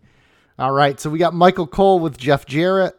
And like I said, they're talking about Jeff Jarrett's in-ring debut. What is going on in this promo, Educator? I really don't understand. I don't know if it's just a revisionist theory and we're going to pretend that Jarrett was never in the WWE or WWF at the time, pretend that he didn't do the Ain't I Great, the country music singer, the world's greatest singer, the world's greatest entertainer. There are pieces to that original version of the gimmick. He's doing the double finger Fargo strut across the middle of the ring. There's things that he's kind of carrying over. He's attempting to visually hit the reset button. His gear and his entrance is very, very different. Very different music that he's coming out to. But I don't understand it. Michael Cole refers to this as his debut. Eventually, during the match, both Jerry Lawler and JR are referring to this as a debut. But then after the match is over, they kind of double back, and then they decide to say Jarrett returns to the WWF with this particular victory. So I'm not sure if they're just trying to erase from everyone's mind that he abruptly left. And then as a result, and then his run that he had with the other company, with WCW, and then that didn't really work, or that finished up. I don't know if he left abruptly there, but came back. It was just interesting. I had a chance to listen to Something to Wrestle With podcast, and Bruce Pritchard, they just did a show very recently on the In Your House 2 pay-per-view, and we had actually done our version of it, but certainly a much bigger insider view, and they talked about how nobody knew what was going on until literally that night that it happened. And I guess, plans that were thought to be in play for Jarrett and the WWF changed when essentially it was determined that, Vince McMahon wasn't going to be going to jail due to the steroid trial, that Jerry Jarrett really wasn't going to have a bigger role in the company if McMahon was going away. And so basically some information that, Jarrett had for his bigger plans wasn't going to go to fruition. And, at the time, Jarrett was only 27, 28 years old when that In Your House 2 took place. When he returned back to the WWF for this pay-per-view, he had just recently turned 30. So he's still relatively young in the grand scheme of things in terms of a professional wrestler, having about 12 years experience. So who knows? They're just trying to essentially reimagine his time in the WWF. Well, that's what I was wondering for this repackaging. We have the debut of Mankind, the debut of Dude Love, and the debut of Cactus Jack in WWF as 3 separate dates. So maybe this is the debut of the real Jeff Jarrett, not Double J, not the greatest singer, greatest musician, greatest entertainer. This is just the real Jeff Jarrett, the wrestler, as if it's a whole new character, even though it's a character with the same name. Yeah, he's also borrowing some of that, the world's greatest wrestler. He's saying the same lines that he said before he left, too. So, but of course, Double J, Jeff Jarrett is taking on The Undertaker. And actually, this was a good follow-up to Bad Blood, where we had the debut of Kane. We do get Kane showing up again. So, The Educator, why don't you break down this? This really was just it's a nothing match, but it leads to more of the Kane saga and adds some intrigue to, how they were booking it. It's unique in that Jarrett's coming back and he's working with Jeff Jarrett, and there have been many stories going around that, Jeff Jarrett never got his break with the WWF to be one of the top guys, to be one of the main eventers. In fact, that he got essentially snubbed with working with Steve Austin because Steve Austin just didn't see the value in working with him or anything like that. But I completely forgot about this match with The Undertaker. So he is working with one of the big top faces in the company. But this match wasn't a matter of him getting a match with The Undertaker. It was more of continuing the storyline with the Kane saga that we had talked about with Bad Blood. So we essentially see Taker working Jarrett's left arm and shoulder near the start of the match. And eventually that leads to the old school climb the top rope, the big clubbing forearm over the back maneuver that are known for Undertaker, that Undertaker's known for walking the ropes.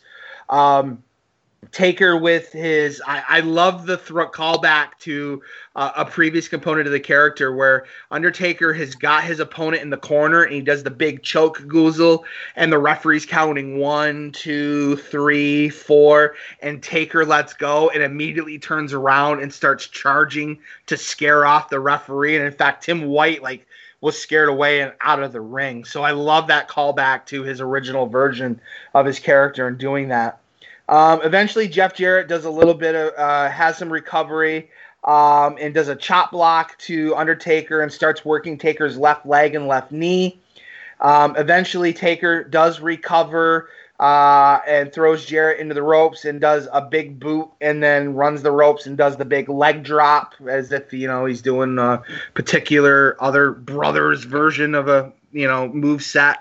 Gets a 2 count for that. And then pretty much right after that 2 count, we get the lights completely out and it's black and the crowd is like all hyped up because they know what's coming. We hear the music play. We see the big fire explosion and we see Kane and Paul Bearer doing their entrance to the ring. So Jarrett's knocked down. Undertaker is in the middle of the ring just staring, watching Kane come to the ring. And eventually Kane enters the ring. And Jeff Jarrett's basically playing it off like, oh, thank goodness, you're here to save me. He's like poking Kane in the corner, waving to him, go get your brother. And essentially Kane took offense to that and turns towards Jarrett and essentially does a choke slam onto Jarrett. So, of course, since that's going on in the middle of the match, that means The Undertaker, since he's being assisted, he needs to be disqualified. So the referee calls for disqualification on Taker because Kane attacked his opponent, Jeff Jarrett. So then they encourage it there. There's a stare down between The Undertaker and Kane. JR is really commenting on how much taller Kane is compared to Undertaker. I don't know if maybe Kane had lifts in his boots, but I mean, there was a very sizable difference between the two. But the JR is continuing. The Undertaker says he will not fight his brother. He will not attack his brother. Kane does a big old wind up and slaps Undertaker across the face. Undertaker essentially refuses to retaliate. So Kane says, all right, if you're not going to retaliate, then he just lifts his arm up into the air and does the big pyro arm drop and the pyro explosion, and then his music goes off and he walks out of the ring. And there we are. That the match is over, and Jeff Jarrett has a disqualification victory. So post-match, after Kane walks out, Jeff Jarrett recovers from the choke slam from Kane and ends up attacking Undertaker, attacks him in the knee, knocks Undertaker down, and attempts to do the figure 4 leg lock. And as he is about to step over and drop down for the pressure on the ankle, Undertaker grabs him by the throat and is able to stand up, does a big choke slam on Jeff Jarrett to a big pop from the crowd, and Undertaker walks out with his music. And then we get a third recovery from Jeff Jarrett, where then Howard Finkel comes on, and your winner by disqualification, Jeff Jarrett. And Jeff Jarrett's telling the referee grab his wrist to raise his hands in the air to celebrate. And then JR again decides to go, well, in the record book, it will now read that Jeff Jarrett returned to the WWF and defeated The Undertaker. So it's weird that at the beginning of the match, it's his debut, and then JR contradicts that and says, and it's not a debut, it's a return to the WWF. The whole purpose was, again, to essentially further the storyline with Kane and Undertaker. I'm not sure what they were trying to figure out with Jeff Jarrett in terms of his new look, his new gear, fresh coat of paint kind of deal on Jeff Jarrett. Maybe it'll stick. This is, months before he ends up partnering up with Tennessee Lee and does, again, going back to the whole entertainer gimmick itself. So it was what it was. That's all I can say. It's not a match. It's set up for other things. Set up for Undertaker Kane. I will say Jarrett does well by hanging with Undertaker because it's not a complete squash match or anything. By hanging, he looks like he belongs in a world title picture or Intercontinental. He doesn't look like a jobber on his comeback. By the ending and him demanding to be declared the winner, it gets him over as a heel. They'll take a win by any means. I like what it's doing, but it's not a match. Here's my tangent, though. Okay? I'm going to change one thing. But I want to get there first. So let's say everything for Jarrett continues as it is. He brings in Deborah McMichael. She ends up going with Austin. Jarrett's not going to be in the world title picture. He still has his feud with China. He holds up WWE for more money the day of the pay-per-view because he's going to lose the IC belt to China. He leaves. He goes to WCW. WCW closes down. Vince buys them. He doesn't have a job because he can't go back to WWE. So he forms TNA. Okay? let's say he makes a phone call when he's forming TNA. Because the one thing I'm going to change is if Owen Hart is still alive, does he follow his former tag team partner to TNA? Because, hey, you're older. You would work 1 day a week. You would be, I'll put the NWA world title on you. You can have great matches with all these young guys. You could be a trainer. You could be a leader. And I need you as a name to get my fledgling company noticed. Would Owen go in this fantasy scenario? Everything else the same. I could see it potentially happening. I mean, it's crazy to think that this is December of 1997. And so we're about, unfortunately about 18 months away from the Over the Edge accident in Owen Hart's life coming to a very, very early end. But Owen Hart and Jeff Jarrett became really, really close in this particular run of the WWF. I could honestly see that as a potential opportunity. But who knows, had the accident, I can't remember how much time left he had on his contract. I know he re-signed right around the time of the screw job. Right, I can't remember if it was just before or just after, or renegotiated a deal. It would be interesting to see if the accident had not happened, would have this been Owen Hart's last contract with the WWF, and would he have retired, or could he perhaps, if it was, could he have been lured out of retirement? And in this scenario, you said working with Jarrett in the new company of TNA.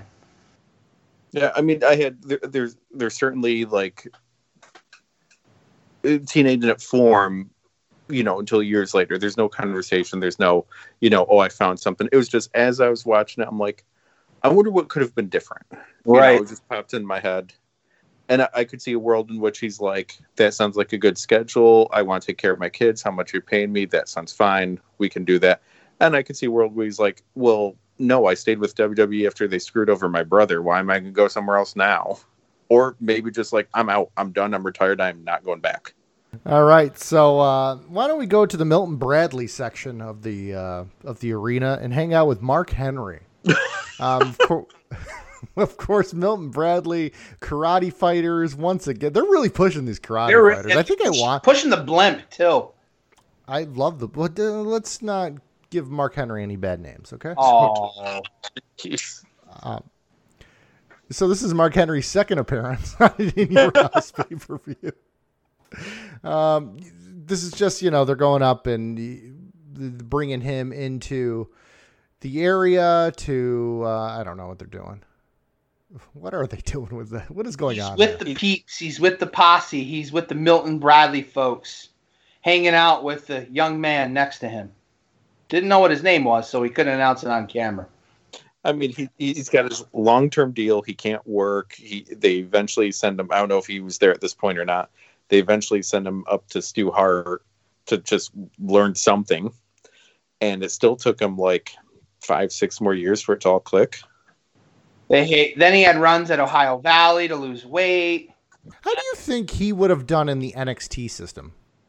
Better, because it would have been more focused, more concentrated. He'd be living where he's working to apply his craft. Yeah, he would have been a monster, and he would have been brought up main roster with like so much of a push and a buzz behind him and everything. But they could have taken their time to get him there. I thought he was out there to scout the NOD, so that's what I would have waited. I was waiting for it. I was waiting for something to be said, like a little hint, and there nothing. So we followed that up with. So I got really excited when I saw Rock versus Austin on the lineup for the show. We get the Rock versus Stone Cold Steve Austin video. This is probably my favorite video we have seen. It is up there with the Bad Blood Triple H. HBK Undertaker video, in my opinion, kind of recapping the feud over the IC title. It's fantastic. We get Doc Hendricks interviewing The Rock with the Nation of Domination, and then we get what the match I was most excited for, and it's the shortest match on the card. This match, lots of action. But unfortunately, it was a quick match, and just basically getting us primed for a very interactive future that these two guys would end up having with one another. The match is so quick, Austin doesn't even get his vest off. Till about 3/4 of the way, or no, actually, yeah, you're right. He doesn't take it off at all. He doesn't take it off at all, now I think about it. Yeah, you're absolutely right. So the match starts with Nation of Domination coming to the ring. Rock's wearing the Intercontinental Championship. And their music like abruptly cuts right before they do their NOD, Nation of Domination salute. Then we hear the glass shattering, the Stone Cold Steve Austin, and we look, and he's not coming, but we see like feet moving around underneath the curtain, and then all of a sudden we see the curtains open up, and Austin's driving a Stone Cold truck to ringside. So Austin drives the truck to ringside and opens up the door. He proceeds to walk towards the back of the truck, climb into the bed, to then just step onto the roof of the truck and in the hood, to then enter into the ring. Now, the Nation of Domination proceed to attack Steve Austin. I guess we could say, this is before the ref called for the bell. But lots of Nation of the Domination interference throughout this match itself, and trying to, in Rock's eyes, help him keep his Intercontinental Championship, but in reality, win the Intercontinental Championship, even though he's physically carrying around the title. Amazing spot after Austin begins to recover from the Nation beatdown. Austin Irish whips D'Lo into the rope. Or no, I'm sorry. D'Lo ends up charging Austin, who is standing by the ropes near the truck. Austin does a huge backdrop over the top rope onto D'Lo, whose body lands on the hood and his feet basically smash into the windshield. An absolute amazing sight. A huge crowd pop. Austin follows D'Lo out to the truck, drags him up to the roof of the truck, and does a Stone Cold Stunner that the crowd again popped for. We get Austin that essentially gets back into the ring and begins to brawl back and forth with The Rock. Austin hits the Lou Thesz press, and then eventually continuing the battle where Rock throws Austin over the top rope onto the floor. And Rock distracts the referee for Farouk and Kama to start double teaming and attack Austin on the floor near the truck. Farouk ends up holding Austin for a chair shot, and Kama picks up a chair. And when I initially saw the chair shot, I thought Farouk got a concussion, because the sound that the chair made when it came down and hit Farouk was one of the craziest or worst sounds that I've ever heard. But then on the replay, when I really looked, the chair made a lot more contact with the truck behind Farouk, and Farouk essentially more had like a glancing blow from the chair. But it was an impressive looking sight and a really stiff chair shot. But Farouk was essentially taken out by that missed chair shot cue from Kama Mustafa. Austin then ends up turning his sights on Kama and essentially Irish whips into Kama into the truck to essentially now completely eliminate, or at least what he thought was completely eliminate, the Nation of Domination from the match. Rock and Austin continue to brawl back inside of the ring. Essentially, the Rock is able to set up Austin in a way where his back is to the ref, and the ref is distracted. I think Kama Mustafa climbed onto the ring apron after he recovered, distracted the ref, and Austin does like a spread eagle onto Austin and then sucker punches Austin in the groin. We see Rock body slamming Austin and sets him up perfect in the middle of the ring, kicks one of his arms to the side, one of Austin's arms to the side, and proceeds to do an unnamed at this point people's elbow. Runs against the two ropes, drops the elbow. Almost like no response, because this is one of the earlier times that The Rock was trying to do this maneuver and get a crowd reaction, and the crowd wasn't sure what to, or didn't know how to respond because they weren't as familiar with it. So ends up hitting this unnamed people's elbow for a 2 count. Rock then hits a second body slam a few moves later, removes his elbow pad to do a second attempt at the people's elbow, and commentary was trying to drill the point that Ock was going to drill the unprotected pointy end of his elbow into Austin, but Austin rolled out of the way from that move. Austin got up, hit the stunner attempted to go for a stunner on The Rock, but Kama Mustafa essentially began to distract Steve Austin from hitting that stunner. So Austin turns his sights to Kama Mustafa, who's on the apron, knocks Kama Mustafa back down, and in the process of Austin backing up, he bumps into the referee, and the camera didn't initially catch it, but we hear the sound as the camera is focusing on The Rock. We hear the sound of a maneuver, and it ended up being Austin gave the referee a stunner. So we don't really know or see if Austin kicked the ref in the gut and just decided to go crazy and go rogue and hit the stunner on the ref.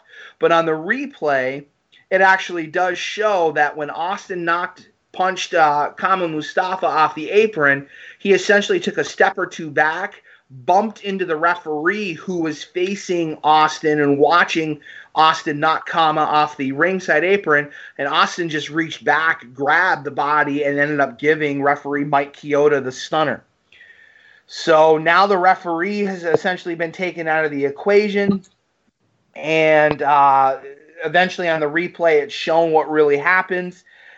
As Austin is working his way up after stunning the ref, and we actually see the Austin begin to crawl over to the referee thinking it was The Rock and trying to go for a pin.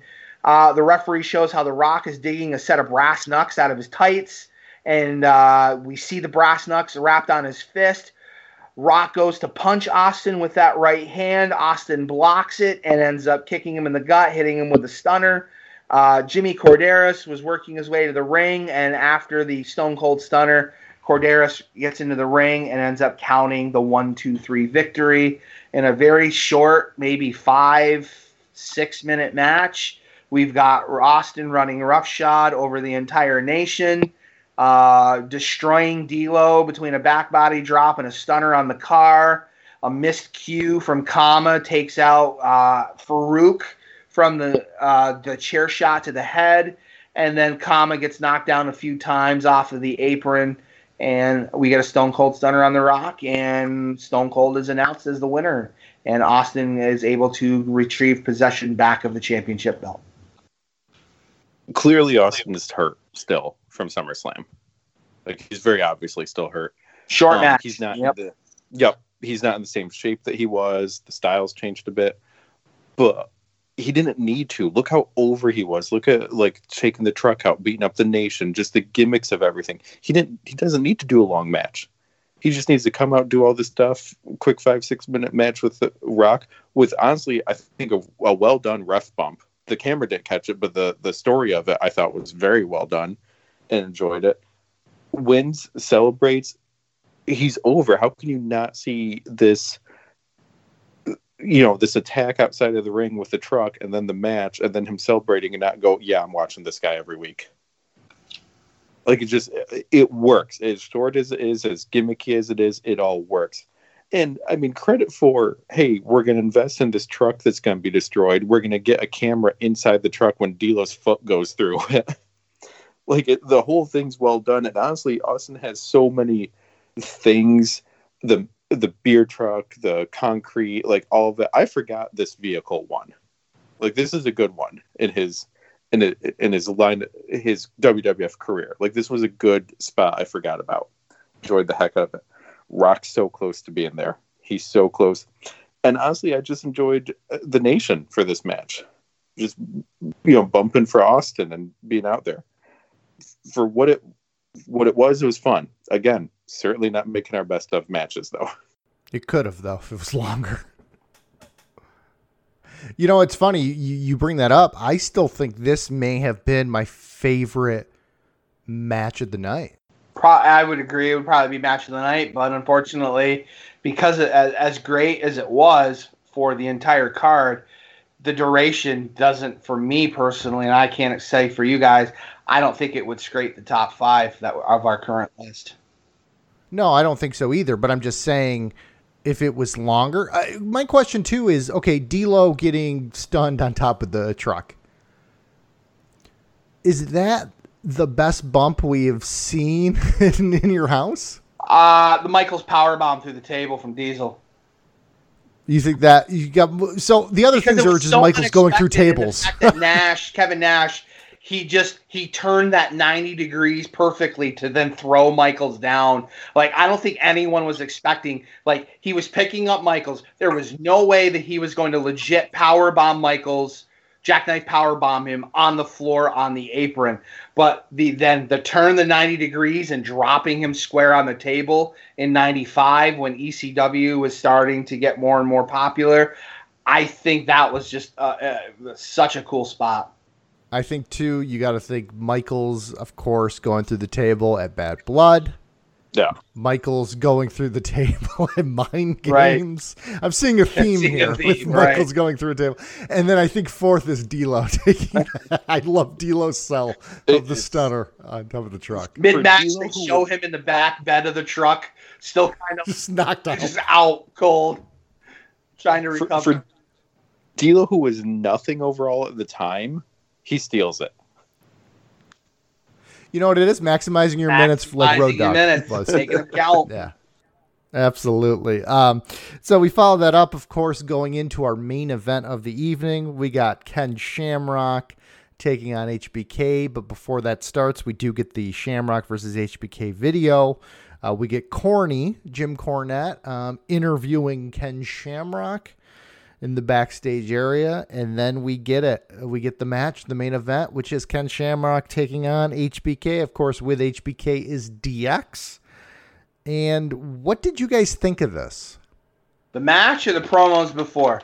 Both. I mean, just take it away. Go right into Something it. that stuck out to me in the promos before is they're showing all of these video clips trying to hype up Shamrock, the world's most dangerous man, and he's slapping the ankle lock on everybody and how everybody's incapacitated.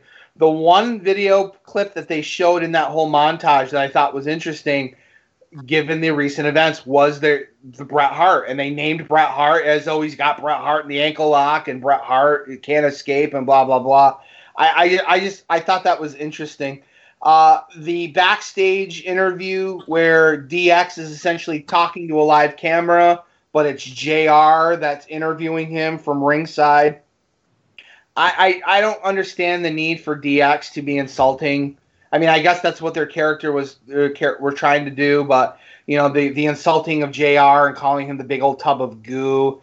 I mean, I thought it was just a little bit too corny. I mean, it wasn't like cool, but it was more corny than anything else. The match itself, I liked the Shawn Michaels look here in terms of I liked his entrance ring gear. I liked his in-ring gear. Like Michaels looked like he was in shape. He was ready to go. It makes me wonder the background demons that he had going on, things with drugs, alcohol, and so on, whether or not these were taking a significant toll on his body. I think Michaels looked great. He looked crisp in this match. But you can tell the arrogance, the douchiness of his known demeanor and the backstage clout that he had. The not so good sides of things of Michaels, they were becoming a little bit more obvious in the match, especially the post-match at the very, very end and his response to the attack at the end from the remaining Hart member, Owen Hart, and so on. Hellions, let me pass this one over to you. What were your thoughts on this match? All right, I liked the promo video a lot because I'd forgotten the Shawn Michaels preparing for Ken Shamrock gimmick of his boot being twisted all the way around. That prosthetic boot, yeah, that was pretty funny. It's so dumb, and compared to like a lot of the other DX stuff, it doesn't hold up. But for a forgotten moment, I'm like, that's funny. That's just so funny, and it's easy and it's simple. I got a kick out of it. I like the walk to the ring camera shots. They don't do that enough. I really like that. It gives a bigger feel to the match. Shamrock does a horribly monotone promo. Not that he was ever known for his promos, but this one is like extra bad. I think Shamrock looked great for being brand new to WWF. I think Michaels got a good match out of him. I think they did as well as they could do for it. But the finish was never in doubt. Hunter and China break up the match, so Shawn is still champ, but Shamrock doesn't lose, which I guess is the best that you could do here. You know? And then at the end is one of the greatest examples of leaving money on the table. Yeah, absolutely. Because my God, why is that not your Royal Rumble main event the next month? It's interesting how they ended up going back, like, because they furthered the storyline between Kane and Undertaker earlier in the night in the Jeff Jarrett match. So you would think that they're setting up a Kane Undertaker, but they ended up all thinking it was bigger and they needed to do Mania. So why they decided to go back to Undertaker Michaels at the Rumble, you know, I'm sure they explained. I don't remember the Raw storylines following this to get there. But yeah, why there was never a full television match as a blow-off, and instead they ended up pivoting over to now him feuding with Triple H with the European title.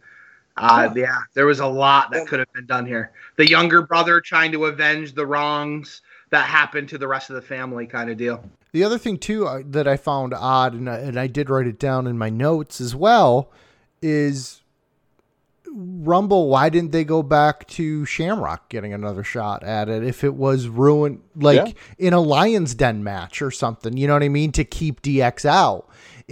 Going to Taker in the casket match, literally on paper, if you look at it like we're looking at it, makes no sense whatsoever, especially with the way this pay-per-view ended. I mean, sure, Taker took the loss to Jarrett, so he's coming off a loss. But it's just such odd booking the way they went to Taker, and it is kind of interesting. I would want to go back and watch those Raws to see how they got there. But I mean, like, what gets me is the end of this match out of nowhere. Shawn celebrating. This blur comes in. It's Owen Hart. He knocks Shawn off onto the floor. He beats the hell out of him on the floor. Crowd's going nuts. There's money right there. Owen Hart is the Black Heart. He's the only one left to the family. He's here to hold up his family's name, to have revenge against Shawn Michaels. Yes, he should have revenge against Triple H in China as well. Then, boy, wouldn't it make sense for him to go after Mr. McMahon? Now he's anti-authority. I'm anti the people in charge here. I'm my own man. I stand strong. That would immediately lead into an Austin feud of, listen, there can only be one top rebel here in this company. It's either you or me, and you broke my neck once, so I already have this going at it. That's a year and a half of storylines for Owen to make him a main eventer. I honestly think they're like, well, he's under contract. We got to do something with him, but we're not putting the world title on him, so I don't know, figure something out. So they end up relegating him to feud for the third singles title in the company. And after that, and had played off, trading the European title back and forth with Hunter, then they do let's put him in the Nation of Domination.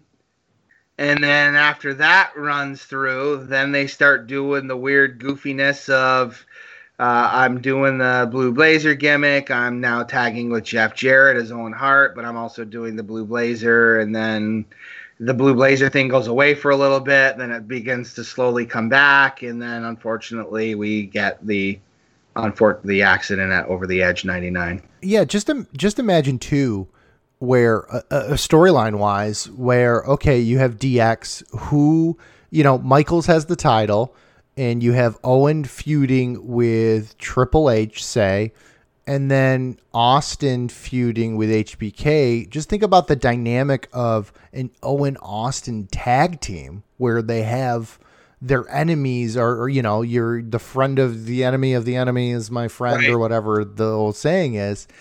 That whole dynamic of, well, you broke my neck, and I don't know if I can trust you, but I'm going to have to defeat DX because, you know, the constant interference and things like that. Like, just what a missed opportunity, and it just makes no sense. And they tried to flirt with that idea in the February No Way Out pay-per-view when they ended up having the 10-man tag when Owen and Austin were on the same 5-man team against DX and a few other guys, and Michaels was injured because of the casket match. So they did try to play that, and I always thought that was such an awkward pairing of Austin and Owen being on the same team, given that it was only 6 months ago that they were feuding after the pile driver that had happened, and the whole Hearts versus Steve Austin. So, but yeah, there's just so many directions that they could have went, and I just, how did anybody else not see that opportunity that was there? I mean, you could have had them as, I don't like you. We're not friends. Given the chance, I would kick your ass any day. But because we both can't stand Vince McMahon, you're the only one I know can trust is not going to screw me over. Right.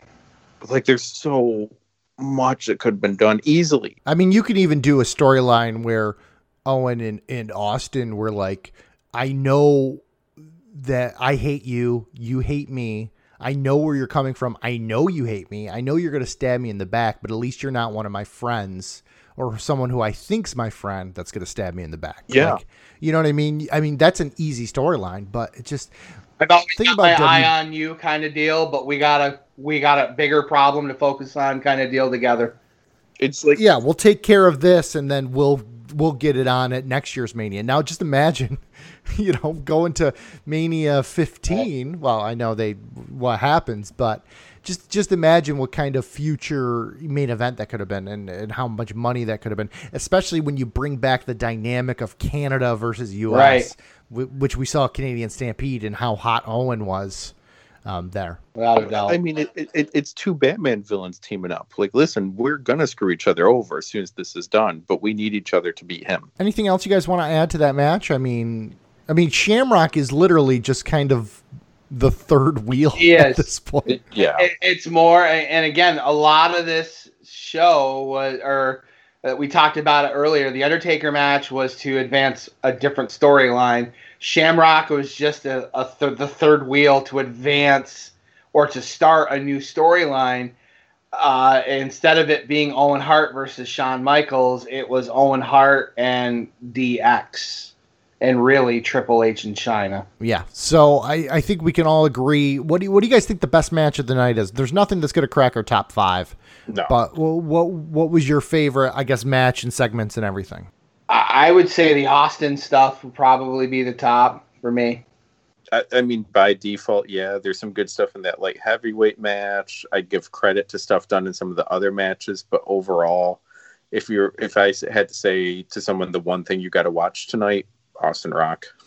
It's quick, but it's very entertaining and very engaging. Yeah, I would agree with that. I was just hoping it was a little longer. Once I saw that on the card, I was like, "Ooh, yes!" And then, son of a. But it's great stuff when it's happening. All right, so we have to rank these. Now, I was a little shocked with you guys because talking earlier today, I actually kind of liked this pay-per-view in the weird way where I thought it was like an easy watch just because it was so ridiculous. I don't know why. All right, here's because I was going back and forth on it too, and I got my notes. This is a great episode of Monday Night Raw. It is. This is not a good pay-per-view. Right. Yeah, actually, now that you mention it, maybe that's why too. For a 3-hour show, if you could cut this down to a 2-hour Raw, yeah. With your big reveal being Owen coming back at the end. Right. Yeah, it's a great Raw. It's fantastic Raw. Everything makes sense as a Raw of progressing to the next pay-per-view. As a pay-per-view, though, no. I can see that. All right, so this is our 19th in your house we have covered. Isn't that crazy? So where are we ranking this? Do you guys think it's in the bottom 5? Do you think it's middle of the pack? Probably middle of the pack, maybe the lower end of the middle. Yeah, agree. All right, so why don't we start at we'll start right at number 6, the bottom 6 on our list, okay? So is it better than Beware of Dog? Yes. Absolutely. Okay. Is it better than A Cold Day in Hell? Yeah, I would say it's better than A Cold Day in Hell. For whole card, yeah. Yeah. All right, is it better than It's Time? Everyone remembers that? Vader was on that show? No, he wasn't? Oh, okay. You think with a name like It's Time? That's like saying DX is not on this show. True. Yeah. I think this is where my cutoff is going to be. I'm just trying to remember everything on that card. Taker versus Terry Gordy under the mask. Sid versus Brad. I love it when we go back and we were like, what was on there? And then you just say a match in like Kevin or myself or your self-educator. One of us just goes, oh, son of a, I thought I like we purge it from our brain. Sid versus Brett, and Michael's interference caused the Sid powerbomb win over Brett. Right. Mero versus Helmsley wasn't bad. Yeah. Flash Funk versus Leaf was actually not bad. Owen Hart Right. and Bulldog against Steve's on Razor was what it was. And it's kind of, comparing apples to oranges, a 2-hour card versus a 3-hour card. So sometimes it's a little hard to compare the two together. I'm thinking this might be where my cutoff, unless you guys can both sell me on it. What's the next one after It's Time? Yeah, I was wondering that too. So the next one after It's Time is Revenge of Taker, and I will not put this above Revenge of Taker. No, all right. So the debate is it above or below It's Time? Below. Yeah, It's I think it's below. That's where my cutoff was too. It's a good Raw, but it's not a good pay-per-view. Right. And the segments I like are Raw segments. All right, so that puts D-Generation X in your house at number 12 on our list of 19. 19. Of course, let's just run through our top 3 pay-per-views. Number 3, of course, being Triple Header. Number 2 being International Incident. And number 1 being Canadian Stampede. And then our top 5 matches. Number 5 is the People's Posse versus Camp Cornette. Number 4 is the Canadian Stampede 10-man tag. Number 3 is Brett versus Bulldog at Seasons Beatings. Number 2 is HBK versus Diesel. And then number 1 is the original Hell in the Cell match, HBK versus The Undertaker, which I love. So next week, we are going to have No Way Out of Texas in your house. Oh my, talk about a wordy one. And the main event for that, as the educator alluded to, is a non-sanctioned 8-man tag match. So hopefully this pay-per-view holds up, because our top 2 pay-per-views feature multi-man matches as the main event. Right. So maybe this one will hold up. I don't want to go through all the names of the people in the actual pay-per-view, just to kind of keep it a secret for everyone. So yeah, that's it, guys. Cool. The Educator, what do you want to say to the people at home? Hey, I want to thank everybody for tuning in, for finding us, finding our feed, and the opportunity to listen to us, whether it be through Spotify, through Apple, through the Retro Network, and any other feeds that you have access to our show. I certainly encourage you guys to continue to delve through the piles and piles of content that the Retro Network offers. Take a look at their other podcasts. They have lots of great content to keep you entertained. Want to say thank you guys to my 2 co-hosts. Love the weekly interactions that we get to have, being in different parts of New York State. Being able to continue to reminisce on some great memories from 20 plus years ago. Being able to talk the jive with the nostalgia goggles on as to what the hits and the misses were in the rewatches of some of our favorite times in our wrestling history. Tiptoeing again through August. Hopefully going to be finding out what the future is for New York State public education and whether or not we're going back to school. So looking forward to what future nuggets of information are going to bring. Yeah, and I just want to say, I just want to thank everyone for joining us today. If you don't have school in the fall, every Thursday, the Educator is having lessons on wrestling in your house pay-per-views. What a curriculum that would be. You can follow me always at Matty Treats on Twitter. Thank you for listening to us. Hopefully you found us either on our separate feed or, of course, on the Retro Network main feed. It's easy. The Retro Network main feed, you just get that full content of ourselves, Wizards, Sequel Quest, the TRN regular show? What is it? What is it actually called? I don't know, just the Retro Network. It's just, I call it the main show. Yeah, so check out the main show. But also, too, don't forget about our house show contest that is going live and well. If you visit theretronetwork.com, right to the right, as soon as you log on, you will see the WWE Goodie Contest giveaway, where you can win an best of In Your House DVD. Of course, the Stone Cold Steve Austin art print done by Rob Schamberger, and some Retro Network goodies. Also, too, just make sure you are following myself, TRN House Show, which I'm sure Kevin will go over right when I'm done, or, at Mass Library. Any one of us, we will be tweeting out everything, so that way you guys have easy links to it. And the Mass Library, why don't you take us home? All right. Thank you to Retro Network for providing home for us. Thank you to WWE Network for the content. Thank you to all of our listeners there. Shout outs to our friends at Odds with Wrestling Podcast, also on Thursdays. You can follow me, masslibrary.com is my personal site, and at Mass Library is all of my social media. Speaking of social media, make sure to follow at TRN House Show. That is on Facebook, Twitter, and Instagram, because one follow equals an entrance into our contest. And I want to thank my two co-hosts. And I also want all of our listeners, thank you, Richard Rear, for our logo. And I also want to thank all of our listeners and hope that you stick around for our new show as I make more heavy metal references to these guys. Heavy metal, that's a tag team name. It really Otis, the Educator, myself, and Tucker. That's our Survivor Series team.